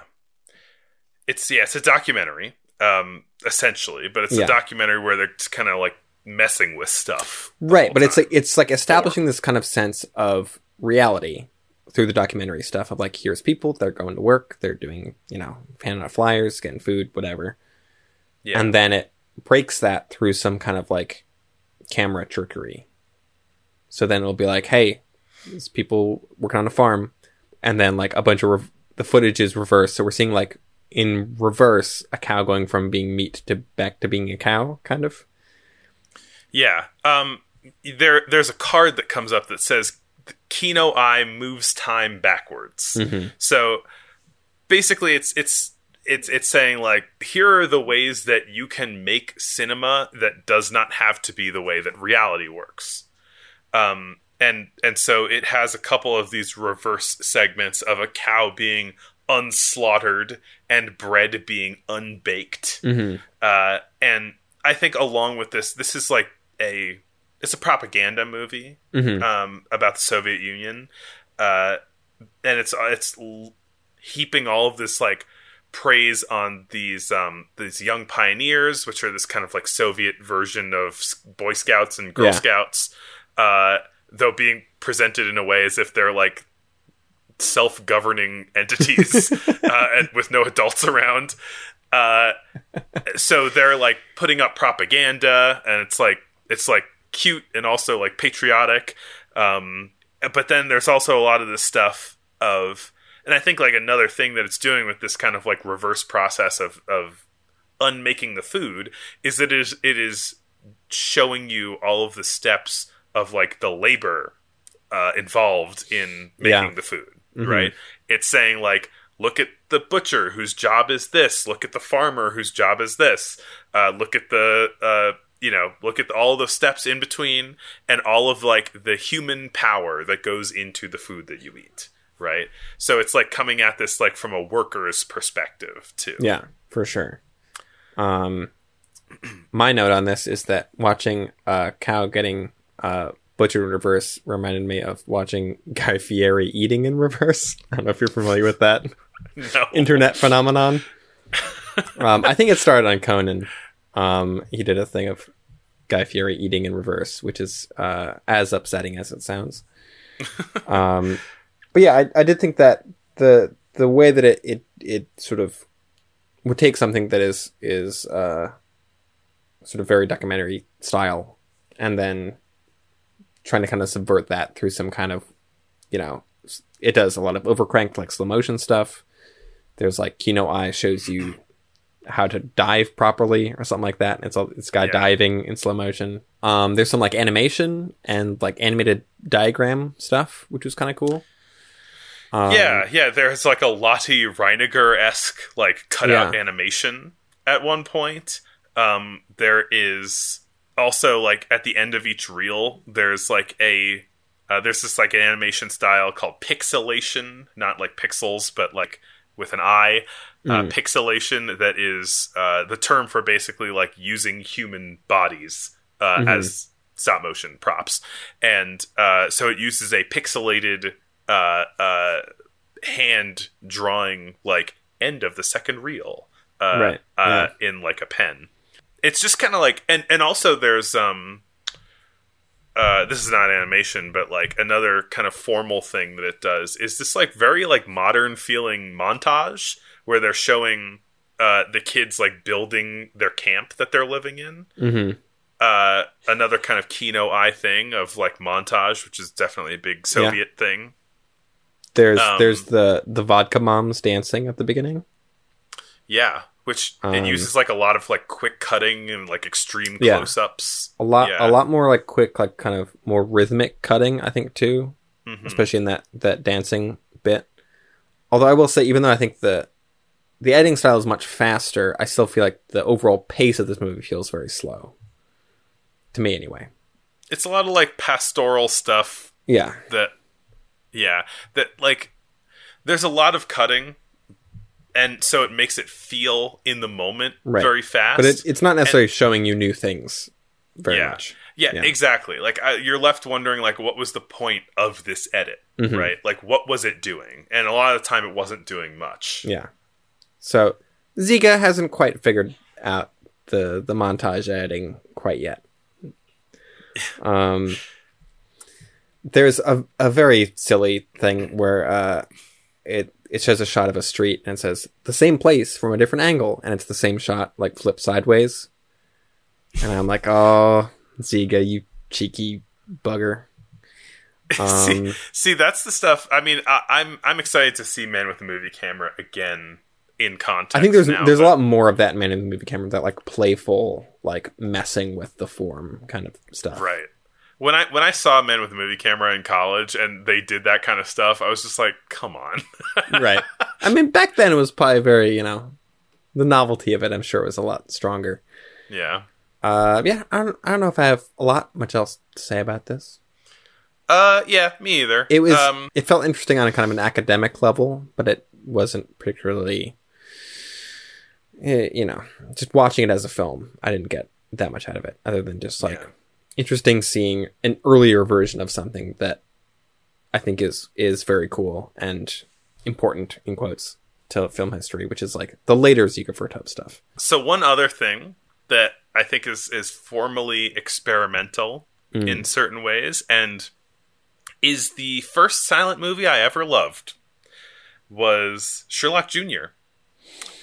I mean, it's a pretty famous one, I would say. I saw this one in college too, but not in a class, just casually. Yeah. And it became like, I was like a huge advocate for this movie. I mean, like it's very fun. Yeah. I really had never seen this all the way through. I'd seen one of the several like famous scenes of the movie screen. scene where he goes to the screen and then the scene is changing and it's all the best match cuts anyone has ever done. Buster Keaton in this movie is a projectionist. Indeed, he is. Who wants to be a detective? I'm just a projectionist. But representation on screen is very important. There you go. And yeah, he's reading a book. He wants to become a detective. He's reading a book called How to Be a Detective. I mean, it seems like a good place to start. And he falls asleep in the projection booth, which is a big no-no. Or at least while you're running a movie. Yeah. I've fallen asleep in a projection booth, but not while a 35mm film is running. Like, how specifically you're qualifying that? Look, sometimes you're in the booth until 3 a.m, and then you gotta be back at 7 a.m. Hey, I and it's hear an you. hour drive home. Nah. Yeah.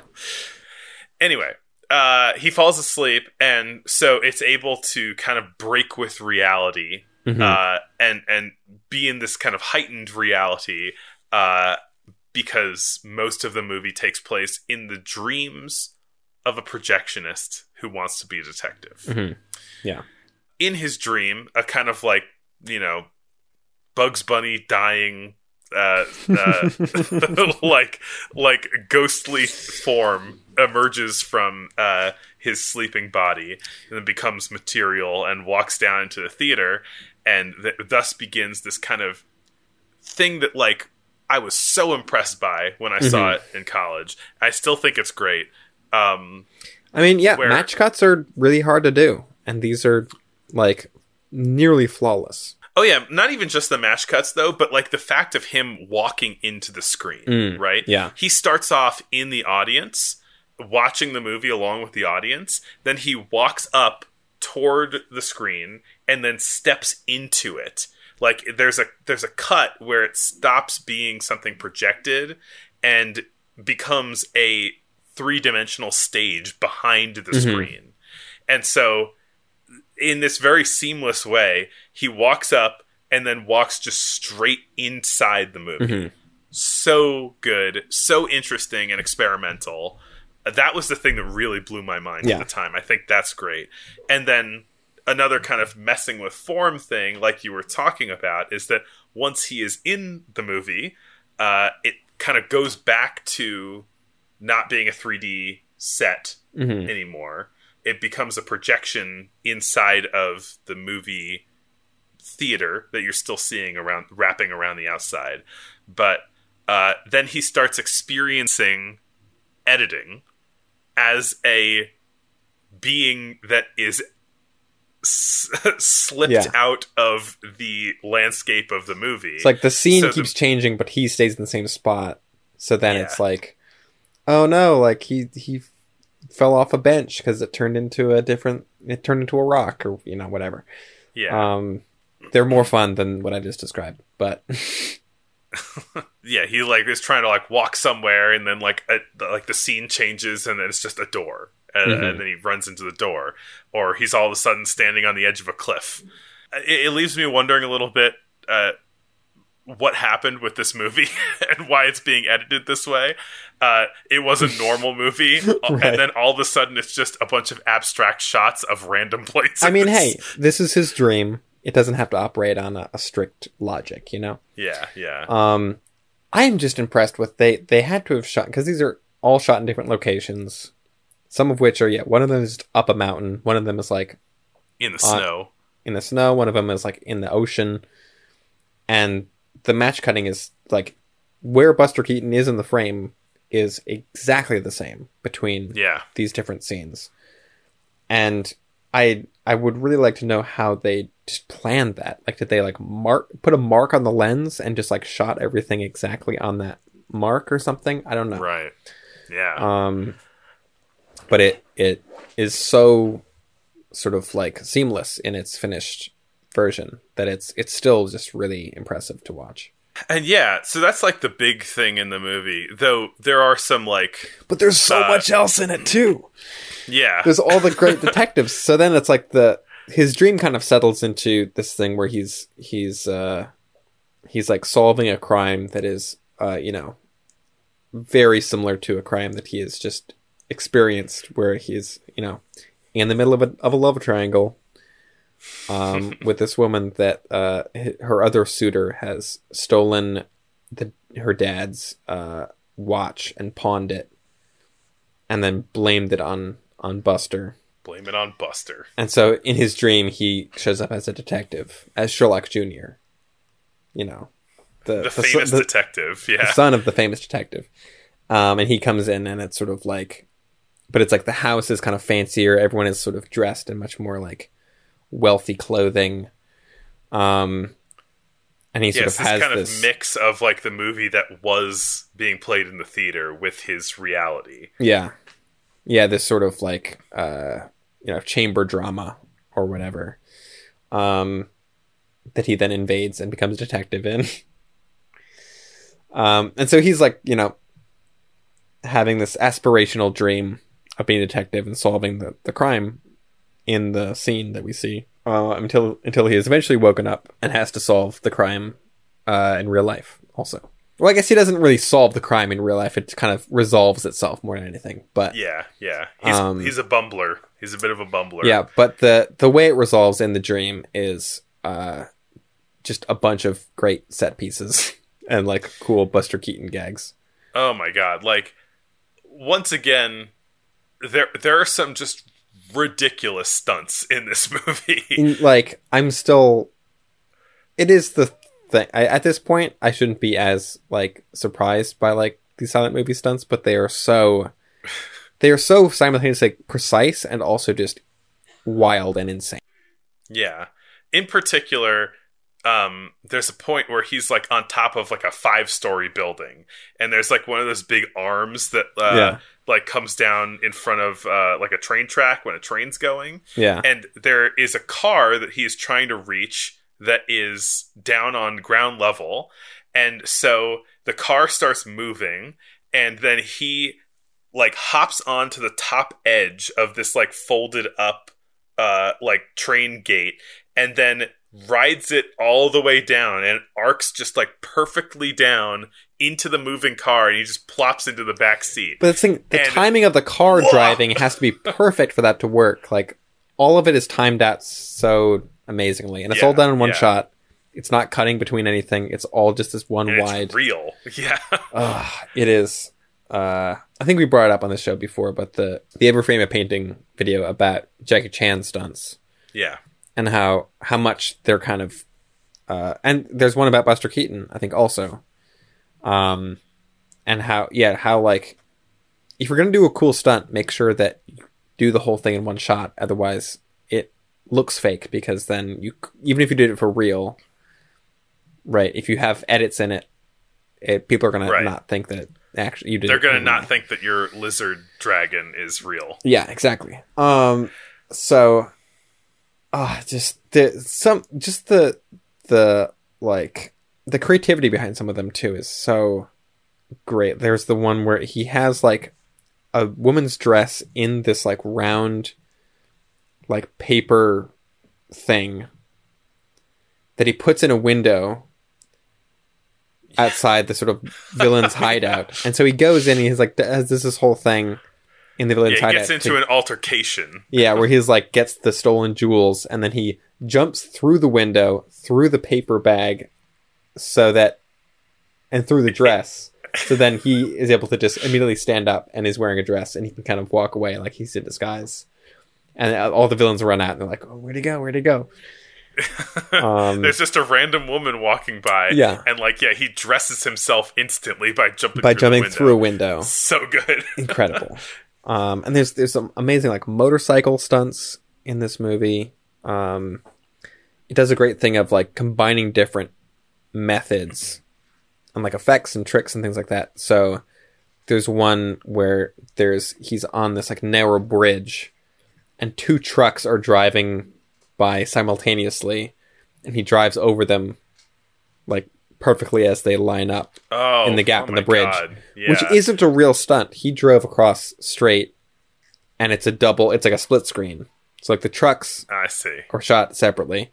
But then immediately following that, there's a different shot that is done in camera where it's like the bridge starts to collapse and it like, he like rides the collapsing bridge down into, and then keeps riding the motorcycle. It's crazy.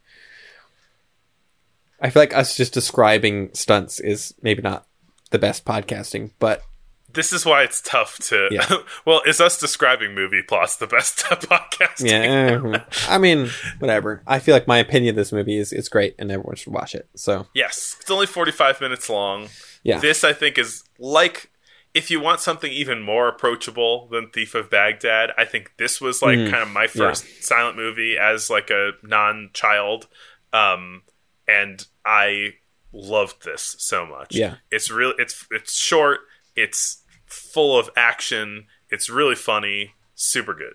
if I have one knock against it, it's that the combination of like movie theater projectionist stuff and detective stuff feels kind of slapdash. It's like, what are two occupations that Buster Keaton could have in a movie? You can make a detective movie or a projectionist movie. Let's just do them at once. Like, we have enough gags for like, you know, 2 reels here, 2 reels here. Let's just throw them together, you know? Right. But it works, and it integrates in an interesting way. It's, instead of just being like one thing, another thing. It does combine the two. This movie had a lot of laughs in it. Yeah, it did. And speaking of laughs, The Last Laugh by F.W. Murnau, a film that also is taking some big kind of, not necessarily formal leaps, but is pushing filmmaking forward in a lot of ways, I feel like. For sure. I mean, honestly, I think that one of the major like theses behind this movie is a lack of title cards. Mm-hmm. This pretty much none, except for the beginning and the end. Right. Yeah. I mean, I would like to just consider this movie like basically just a movie with no title cards. Mm-hmm.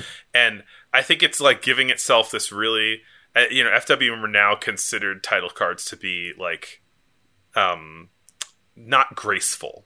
Mm-hmm. When making silent films, I agree. Which I think was a general consensus around then that like the fewer title cards the better. Mm-hmm. And this one is like, let's make a movie with no title cards, more or less. I also think, I don't know if this was necessarily the intent, but I think that as especially like German movies were getting released in other countries, in Europe or the United States or wherever, I think the lack of title cards was probably, it helped sell it in other countries, because it was like, you don't have to translate, you don't have to make new title cards for it. This thing, but there's like, this plays in a kind of universal way. It's not bound by language. And even the language that's in this movie that's built into the set is a made up language. And that's the thing that Murnau does, I know does also in Sunrise. I don't know if about language specifically, but like Sunrise doesn't really take place in Europe or the US. It's sort of this nebulous just place. Mm-hmm. And this movie feels the same way, where it's like, it's I thought it was just German. I mean, it certainly plays that way, and that's sort of how it's, but I mean, it's all shot on sets, or mostly on sets. And so right. Well, yeah, I just mean like the text, the little bit of text that's in the movie, something like a wedding invitation or something like that. The wedding invitation might be in German, but the like street signs and things like that are in like an invented language. Yeah, I kind of thought for a second that this movie was set in like New York City. It feels very like tenement apartments kind of thing. Like juxtaposed with Midtown glamour. Mm-hmm. But I think this might just be like a general kind of city and like residential kind of setup. This movie is called The Last Laugh, but it's not very funny. No, it's not a lot of laughs in this one. It's actually like in some ways like the darkest movie that we talked about this, or at least like the bleakest. I think like maybe it doesn't go to as dark places, but it like it has a very bleak perspective. Absolutely. Yeah. This is about a guy who, it's like an old man who has worked at this like fancy hotel in the kind of central city area for many, many years. And he has been a doorman for the hotel, and he wears like a very put together doorman costume, uniform. It looks very like, just kind of military regalia, very official. Like a fancy doorman uniform. Yeah. He takes a lot of pride. A lot of buttons. Yes, a lot of buttons. The buttons are a thing. He takes a lot of pride in his job and like the prestige that it implies, being part of this like fancy hotel, interacting with rich people, having this kind of like outfit and profession that seems very like put together, and like I'm an important person. And he lives in this kind of like economically distant thing from that reality of his workplace. As I was saying, this kind of like high-rise tenement, laundry hanging across the way, big fire escapes, that kind of thing, in this other part of town. But he's the guy in this poor part of town who like works in this rich area. He kind of like really takes pride in what he's doing. He salutes people as he's coming in. Everyone's like, this is the guy who, acts like a rich guy, He like helps kids that are getting bullied, and he's like, hey, chin up, He's very respected in his neighborhood. For sure. And then one day, his boss sees him, his kind of nosy middle manager boss sees him like enjoying a drink on the job. And he's like, this guy's slacking. I should pay more attention to what he's doing. And he also kind of sees that he's getting old, and he can't carry the packages in, the big suitcases, suitcases that that the rich patrons bring into the hotel. He has to delegate it. And so his boss ends up saying, like, this thing that you've done for so long, we appreciate your service. But it turns out that the guy who was the guy in the bathroom, the old man who's in the bathroom who hands you a towel when you're done at the sink, he was just sent off to a retirement home. His life is in its twilight. His life is ending. And you're getting a little too old for this doorman thing. And so we're going to replace you. And that is... and now you're going to be one step away from... one foot in the grave, sitting in this basement bathroom, handing out towels to people. And he is crushed by this. Yeah. So crushed that he will not tell anyone about it. Yeah. And tries he's put so much of it into his personality, Yeah. So then he, at night, he sneaks back into the hotel to steal his uniform back, so that when he returns home, he can still wear his nice, shiny doorman uniform and sort of act like he still has this very fancy job. Yeah. But then he has to like put it into a locker at the train station before he goes into work every day. And when they take this uniform off him, when he's being demoted or whatever, he is like stunned. He looks like he's in shock, basically. And he tries to like lift a big suitcase to show he can still do it, and he can't. Yeah, it's really sad. Yeah. There are parts of this movie that are like maybe a little overacted, a la Orlok, but but also like you're just like seeing how like devastated this guy is, because like everything that made him respect himself is being like ripped away from him. And also like his like level of like economic power is being taken away. He's old, he can't do many jobs, and he's like poor. And another part of the movie is that he's like having to pay for a dowry for his daughter who's getting married. Is it his daughter or is his niece?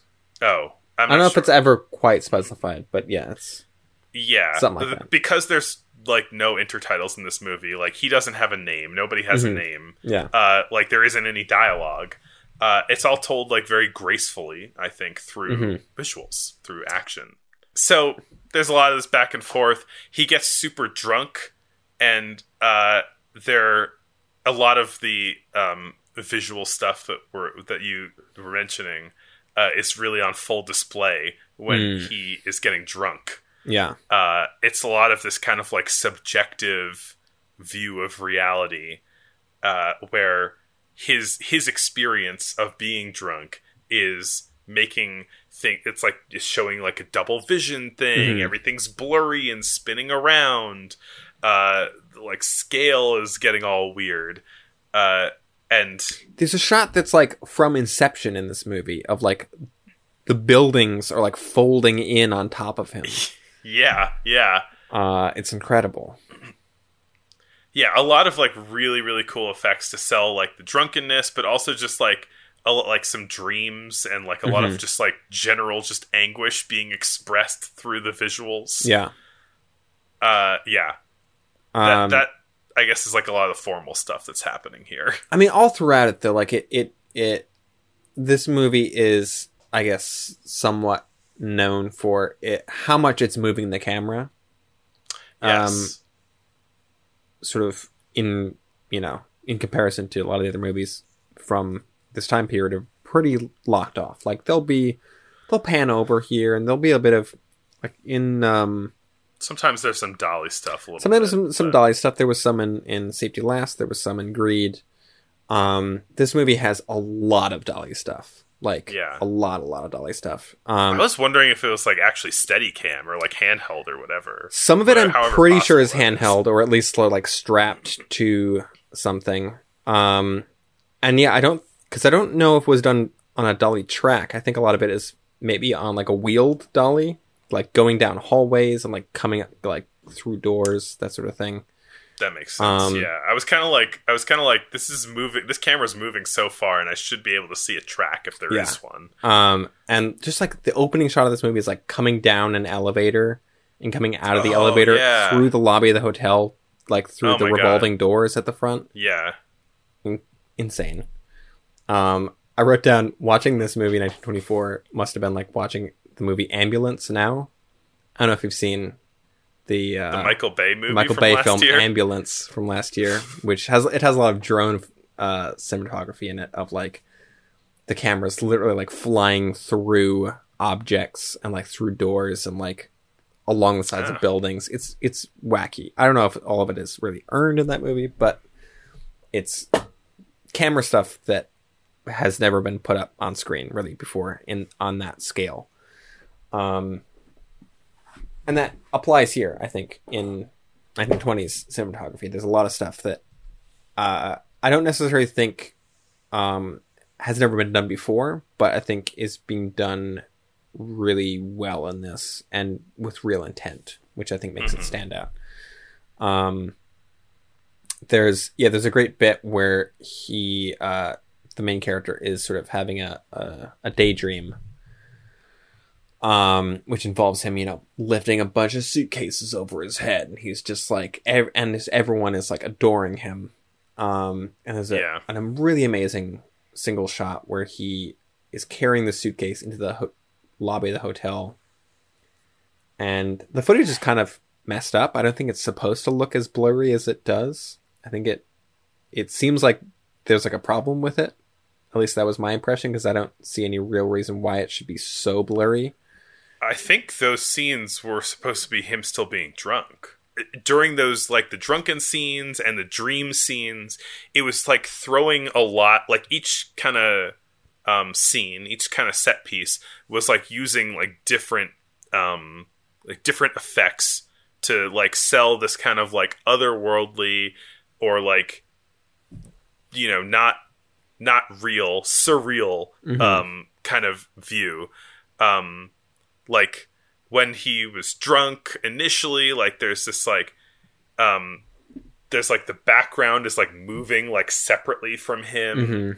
During the dream, there's a really striking thing with the set where they like there's this revolving door in front of the hotel, and it's like a normal revolving door, but in his dream the revolving door like goes up all the way into the sky. It's like a 5-story tall revolving door. It's so cool. Yeah, it's like such a great image, and it's like this completely like just dream logic. Like it's so imposing, like the front of this building, because it means so much to him, you know. But so he's sort of trying to, cover up the fact that he's lost his fancy job and he's now a bathroom attendant. But a woman from his building ends up seeing him in the bathroom and is horrified. It's like really seems like genuinely like horrified at what has happened to him. Yeah. Which I have to wonder is like, is that actually her reaction, or is that almost like his perception of her reaction? Because it seems so outsized to me. But so then she goes back to the building, and the gossip spreads quickly through all the old biddies at the apartment who are all like laughing at him behind his back. And then all of a sudden the entire town doesn't respect him anymore. Pretty much, yeah. There's some really great cinematography stuff in here too, where like we see like the gossip like spreading through the apartment complex. Yeah. And there's some like whip pans almost. There's a couple really great sort of like really quick like dolly-in moves on like someone's ear as they're listening. Oh yeah, right, yeah.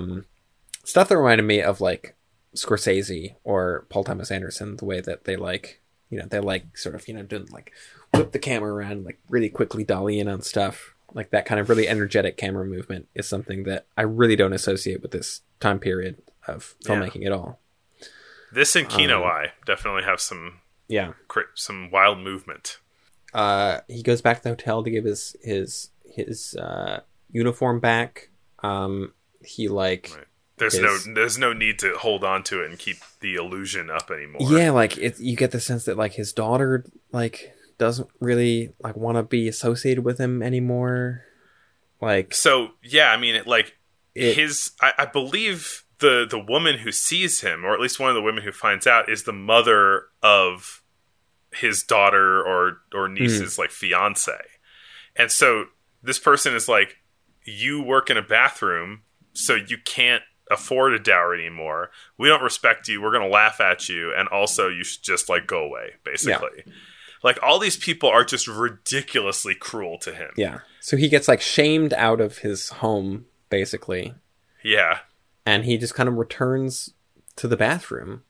And that's where we get our like one of our two intertitles, right? There's like one at the beginning kind of setting it up, and then this other one where it's like, this is where the story should end.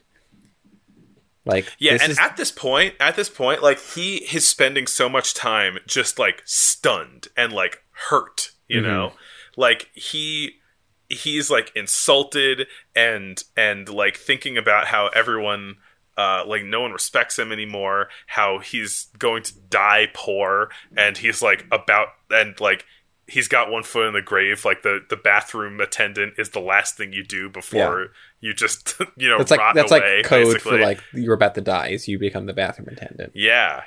And so like he spends a lot of this movie just like staring off into space, just like being upset. And so it ends with him just this like wide shot of the bathroom and him just like sitting in this chair, like right in the center of the frame, just like depressed. Yeah.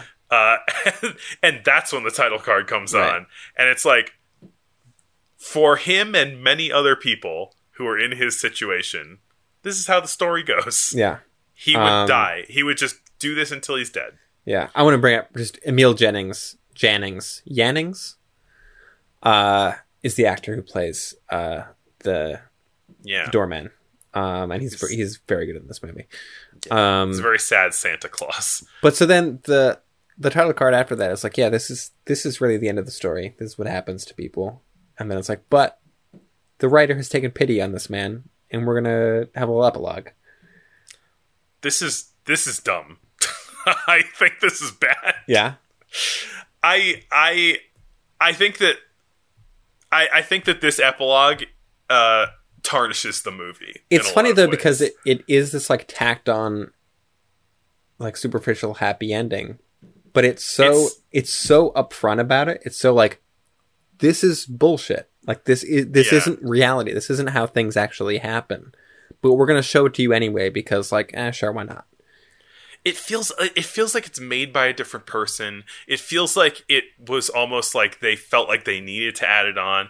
Everything in this movie felt like it's going to be a tragedy. It's going to have a bad ending, you know? And, like, I don't know whether or not this was, like, intended from the very beginning, but it really doesn't feel like it. Like, they're literally doing, like, the Wayne's World, like, let's do a super happy ending now. And you know?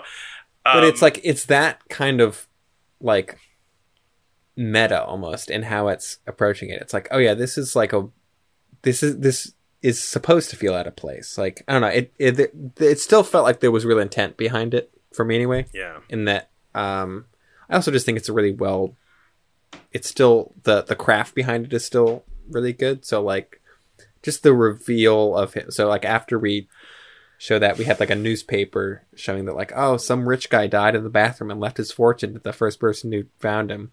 It was the bathroom attendant. And there's a shot sort of like moving all through the restaurant, which is also great.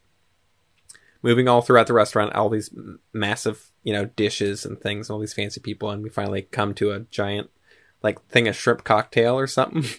And they lift it up and they reveal our main character, who's now like in a tuxedo with a big napkin, and he's like eating all this food and caviar, and he's like, you know, bringing the other, you know, the night watchman nice to him. The night watchman who was nice to him brings him over, and he's like, hey, anything you want here, just have as much food as you need. And then it's like, they're like, oh, anything. The middle manager comes out and he's like, excuse me, can I get you anything?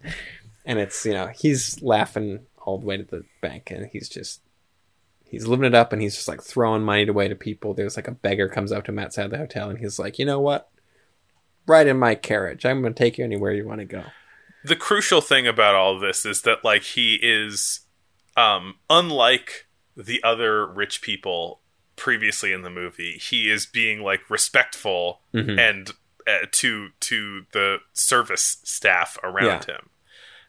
He understands their position, so he's just like super nice to them, giving them money, whatever, you know. I'm a millionaire, so I'm gonna like treat waiters right, basically.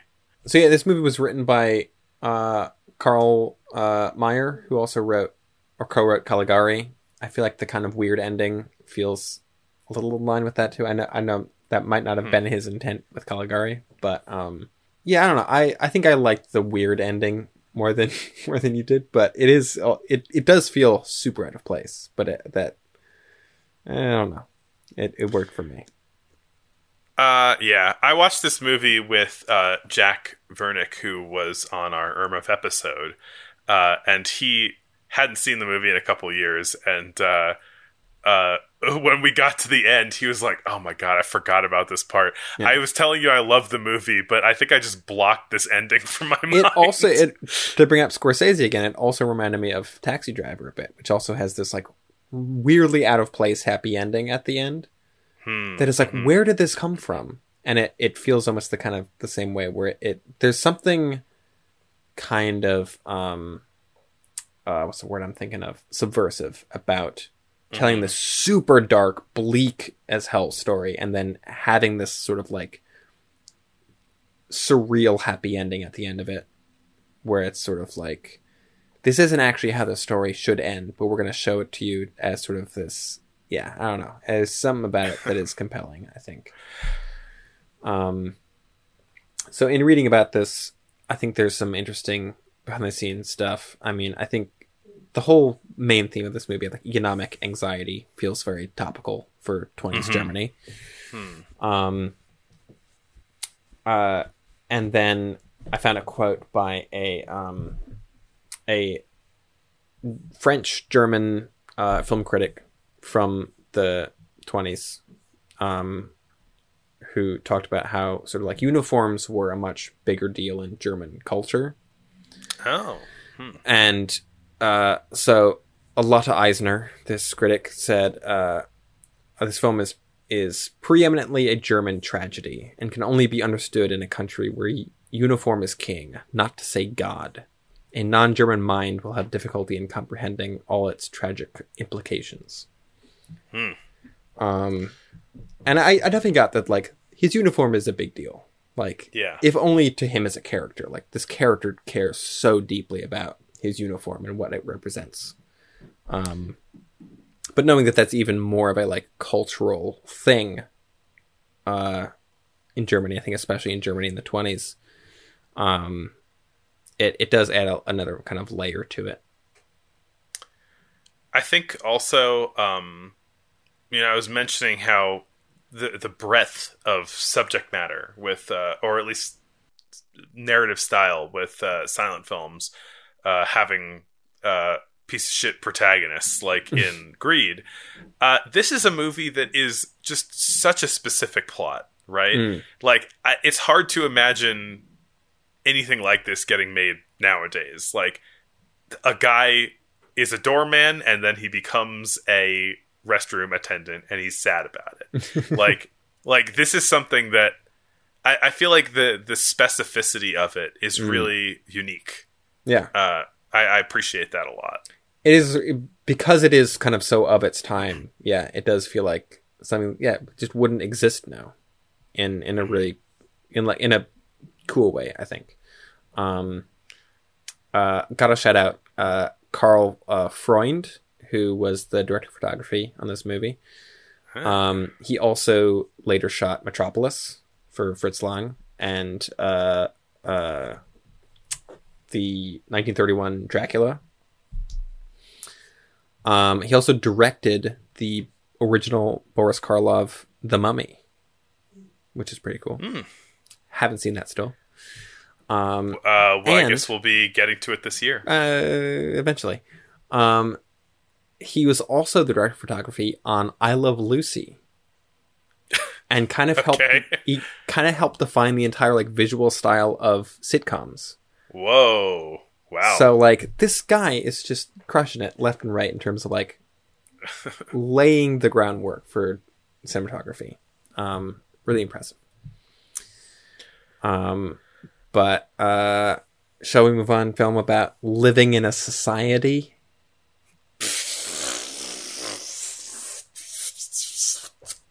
I mean, that is what both these movies are about, basically, right? Yes. This movie is the original, the OG, I'm going to become the Joker movie. Well, yeah, pretty much. It predates even the movie that the Joker is based on.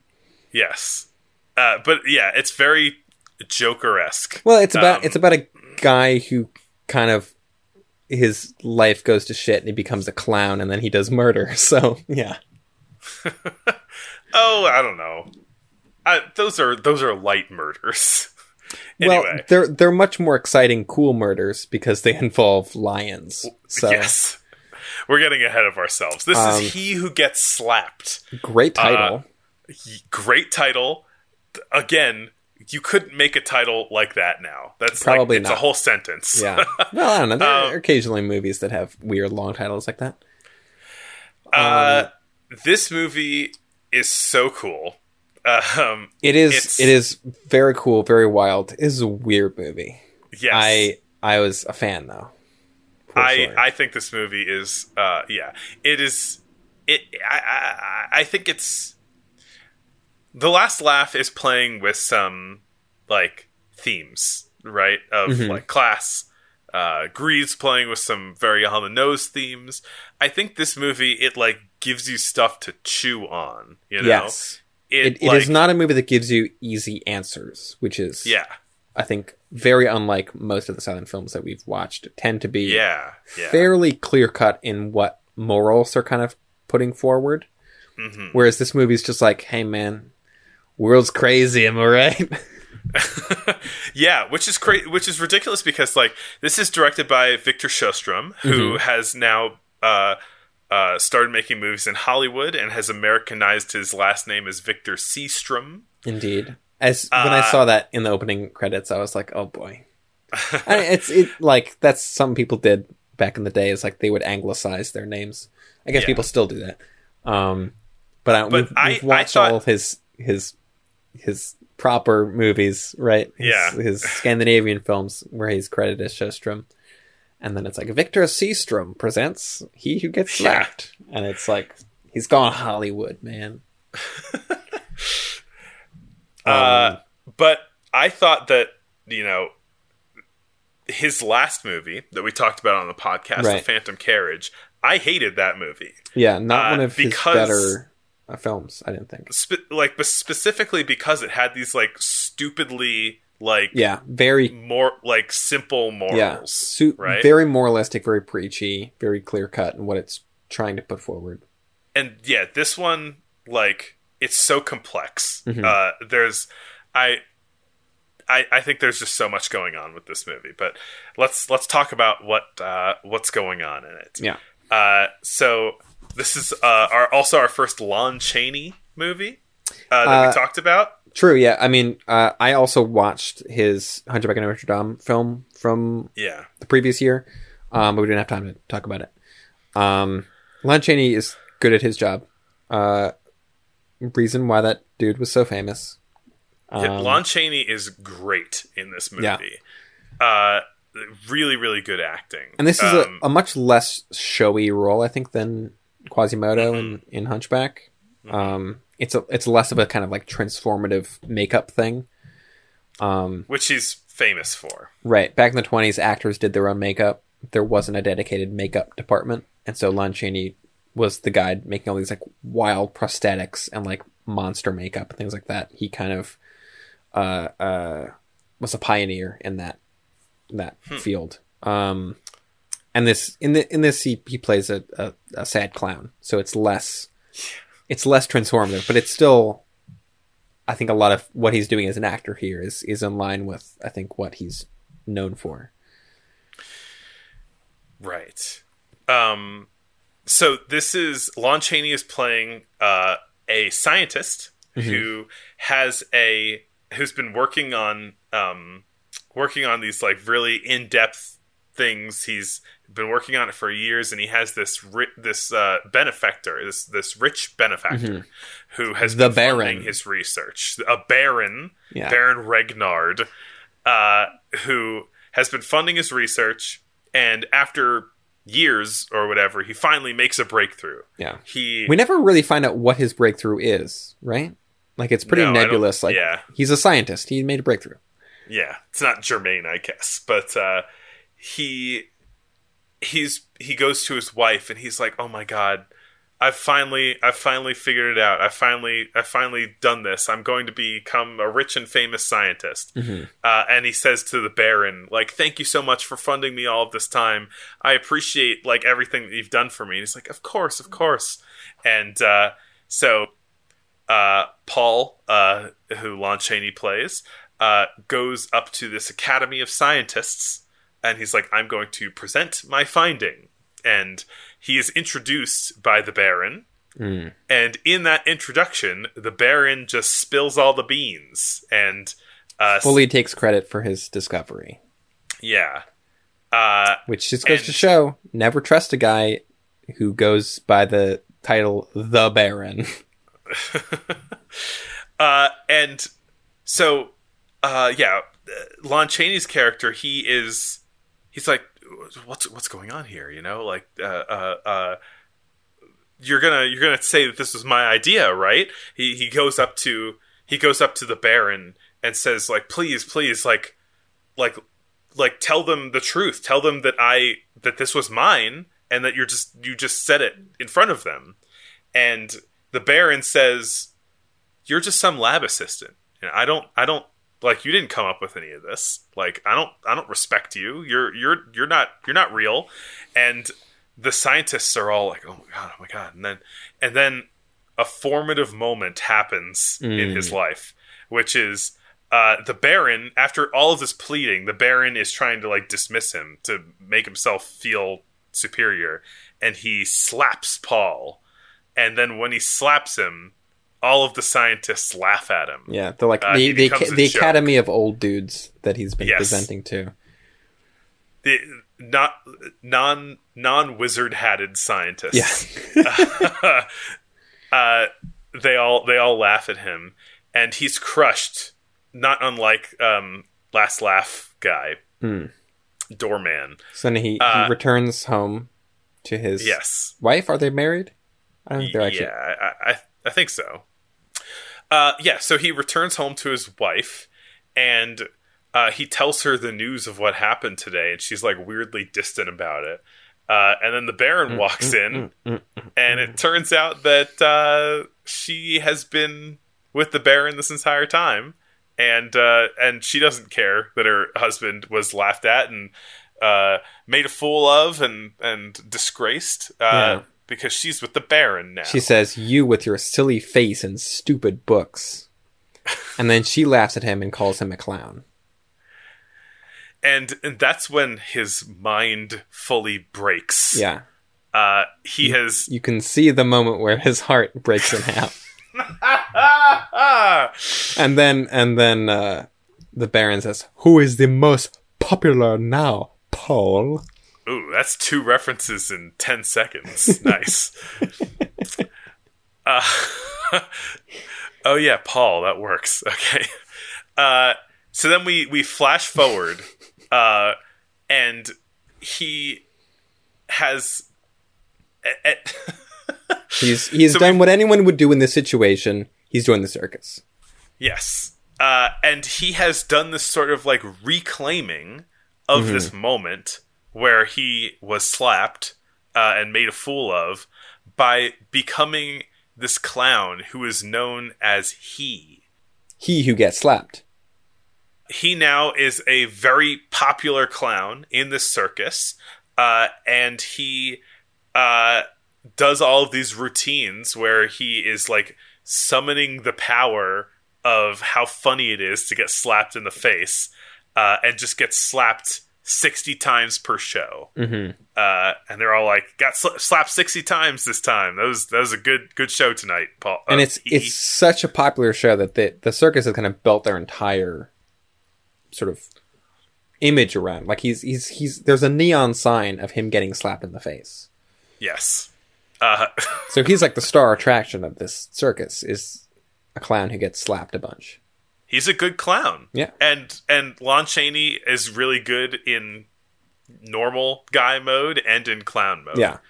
He plays a great clown. But yeah, this guy literally becomes the Joker. He does the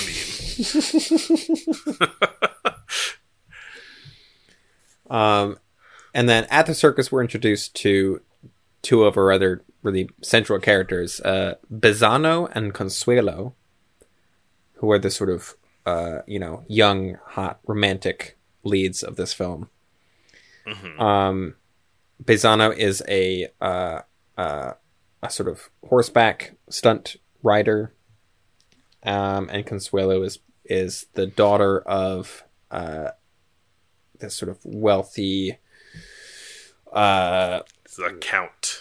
Yes, the Count, of course, because we had the Baron and now we have the Count, our 2 villains. Yeah. And so Bizano and Consuelo kind of get thrown together as part of the circus act with the horse. There's a funny bit where the horse is actually pushing Bizano into the room to like go talk to her. Yeah. Some of the intertitles in this are kind of, they're a little maybe overwritten, but they're kind of fun. They describe the Count as the flower of an old family gone to seed, and then Consuelo as an orchid in the ruined Mancini gardens. I was trying to understand what those really meant. I think I get the intent from them. It's like, one is this like, head of a wealthy family, but who is, not a very good person. And the other is this sort of like, this one bright spot in this sort of like ruinous old money family. And we get a bunch of circus stuff. Some circus acts and things. I forgot to mention earlier, actually, one kind of like other interesting wrinkle about like him get his act of getting slapped on stage is that he is pretending to present his scientific findings to the academy, an academy of clowns. They all laugh at him, and as they laugh at him, they slap him. Every time he tries to say something, he gets slapped. Yeah.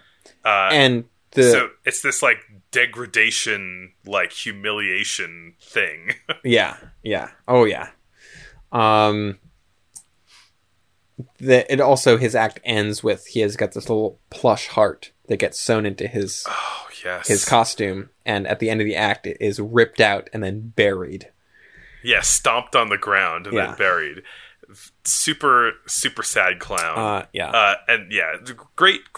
Great stuff to work with. Men will literally become a clown and turn their worst experience into a circus show instead of going to therapy. The circus is his therapy, Glenn. It's true. But he hasn't healed that much, because one day the Baron comes to see a show, and after the show, and like he notices the Baron, throws him off his rhythm. And eventually the Baron goes backstage, and the Baron ends up kind of trying to court Consuelo as a lover of some kind, despite his ex-wife being with him as well. Indeed. It is also around here, right? So that the Count has sort of talked to Consuelo that he has this rich friend who wants to marry Consuelo, who turns out to be the Baron. Right. We get a reveal that the Count has a sword cane, which is going to come into, it's going to be important later. Chekhov's sword cane. Exactly. Bisano, the horse guy, and Consuelo go out for a lovely picnic in the garden and make flower crowns.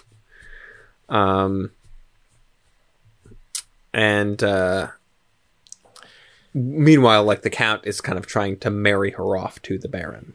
Like, you have money, my family doesn't really have money anymore. Let's make this work. I don't care what my daughter wants. But so Consuelo is still like, she won't agree to marry Bisano because she's like, I need my father's, approval, which is, a bunch of bullshit. But Consuelo is old fashioned. There's a lot of this like development of the relationship between the two of them. Like they really seem, it's like they're the couple. They are the ones who, deserve the love or whatever. Right? But then also, meanwhile, Paul, or he, is also kind of falling for Consuelo because Consuelo is nice to him and will like talk to him backstage. She like sews the heart into his costume before the show, and just kind of treats him like a human being. Honestly, like I was when this reveal happened that there was a triangle and that he loved Consuelo too. I was a little like disappointed in the movie. I got a little worried about how it was going to play out, and then my worries were put aside because it handles it very well, I think. So he admits to Consuelo that he loves her. Yeah. And then she laughs at him. She immediately laughs it off like, oh, I thought you were serious. Like, she immediately thinks it's like part of his like sad sack persona. Like, yeah. Of like, I've loved you secretly from afar. And she's like, you.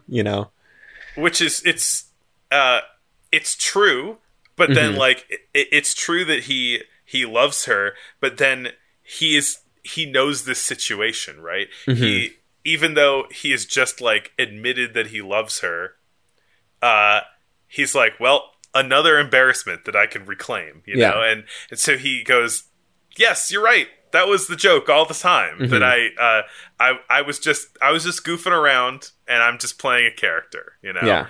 He kind of uses that to fuel, uses that as fuel back into like the persona that he's built.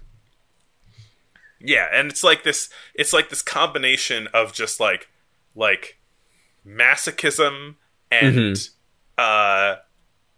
and like reclaiming of like the things that hurt him, and like a shield at the same time. Yeah.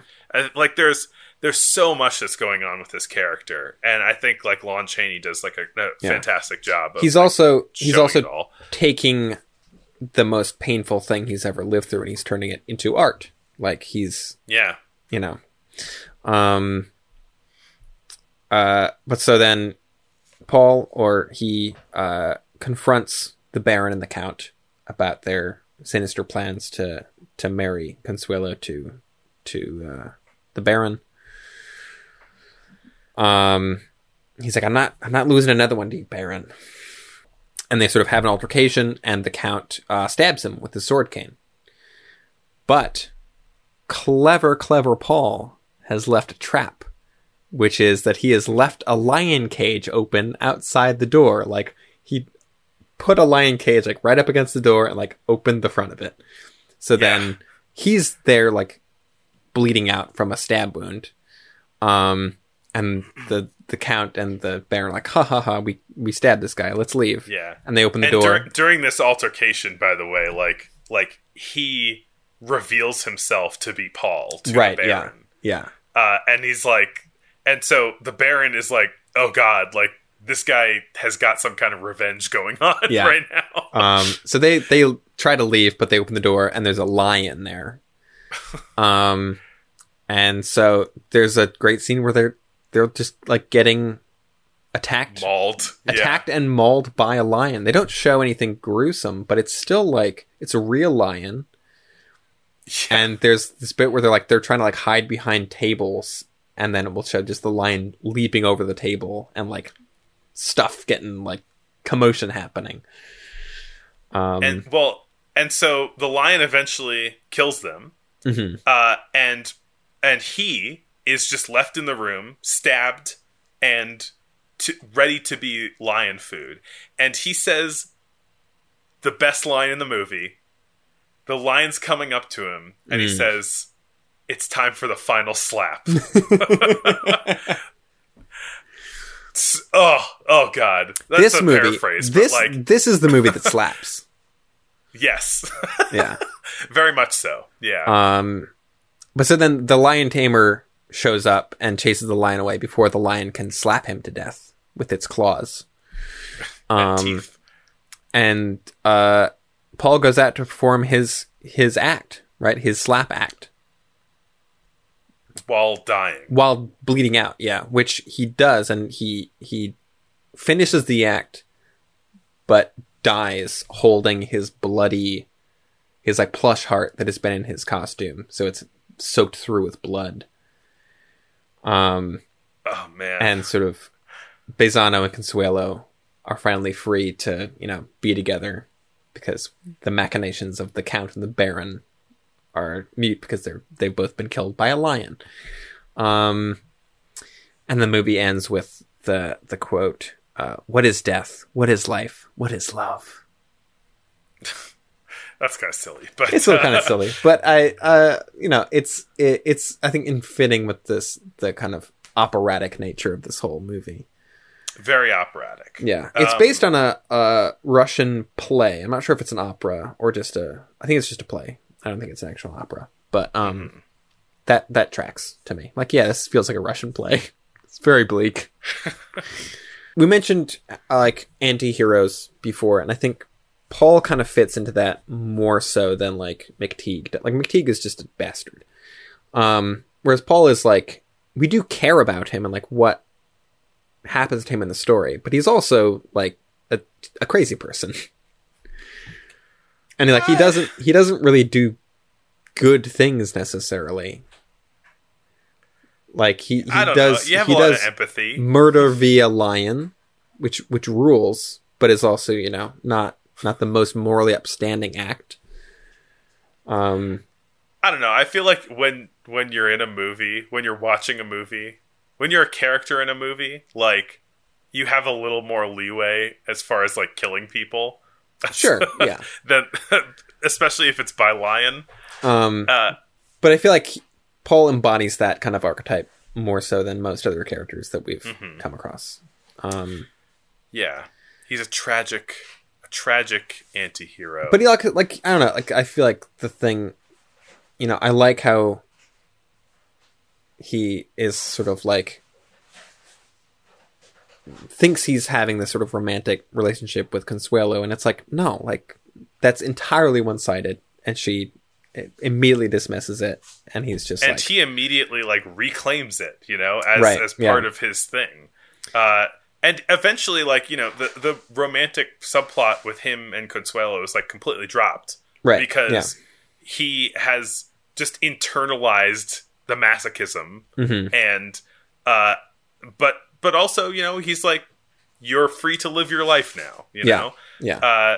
He is like not trying to like use his death to like get to her. He's given up on trying to get to her. I mean, and he is, the main reason, other than revenge, he is trying to kill the Baron and the Count in order to like give her a future, sort of like they're the people that are preventing her from being happy, and so he's like, I'm just gonna kill them with a lion, and then you're good. He is getting his own revenge, but he's also living his life in service of other people. And like when his life gets ruined by the scientists, he decides to take his shame and like use it for the entertainment of other people.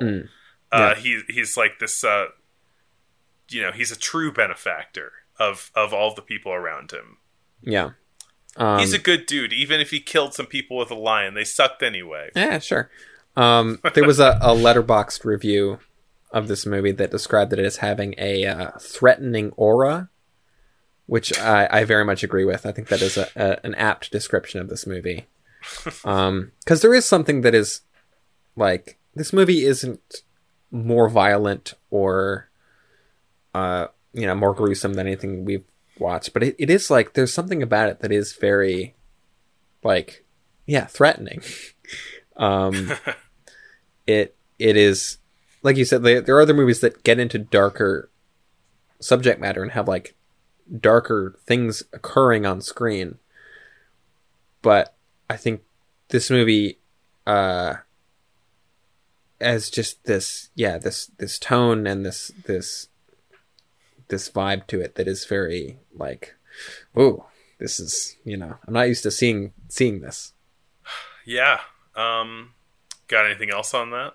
I don't know. I guess it's like the way that it's not really satire, but it's treating it seriously. But there's this kind of like almost kind of like sarcastic quality to a lot of, at least with the main character, like the way that he kind of laughs stuff off and is, he's like, the whole tone of it's all a big really joke.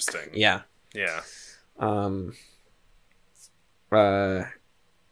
Yeah, pretty. It's a good film. It feels pretty daring for this year. Yeah, and despite the fact that like I feel like a lot of these ideas have been kind of hijacked by chuds, if this movie came out now, it would embolden the wrong kind of people. People who want to join the circus and do murder. I mean, joining the circus, go for it. I'm just talking about more incels should join the circus, is what you're saying. Yes, actually. Hell, they'll probably get laid in the circus, right? I'm sure you know how circus people are. I'm sure you're aware of how circus people are.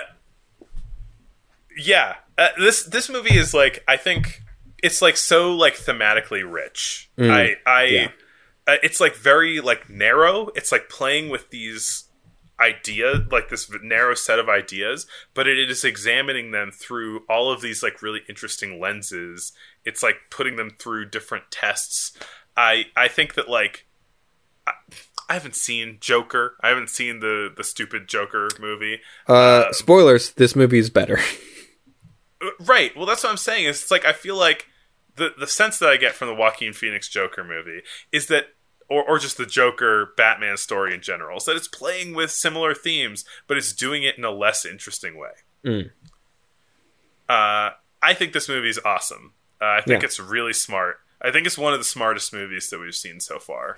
Well, I think you said this before. It asks a lot of the audience in ways that not a lot of other movies, or that at least we've watched up to this point for the show, have done. Yeah. Which I like. It makes it stick out for sure. Speaking of lions, though, a little fun fact at the end here about this movie is it is the first appearance of the MGM lion logo. Yes. Oh, yes. So Goldwyn Pictures already had a lion logo. So they already had this sort of like film strip lion thing. But this was the first... It wasn't the first MGM film release, but it was the first film produced by the newly formed MGM studio. Mm-hmm. And so it was the first one to have the lion with the actual MGM logo on it. Even if Goldwyn already had the lion logo, it just had a different name on it. So that's just a fun thing. Yeah, and this was one of the top grossing movies of the year too. Yeah. Which I think for like, I don't know, an art film, I don't know, for a really challenging drama that has like some really interesting tonal stuff going on. Like that's pretty impressive that this got such play, you know? Yeah. Well, I feel like big melodramas tended to play well in the 1920s. It seems like that was very in style at the time.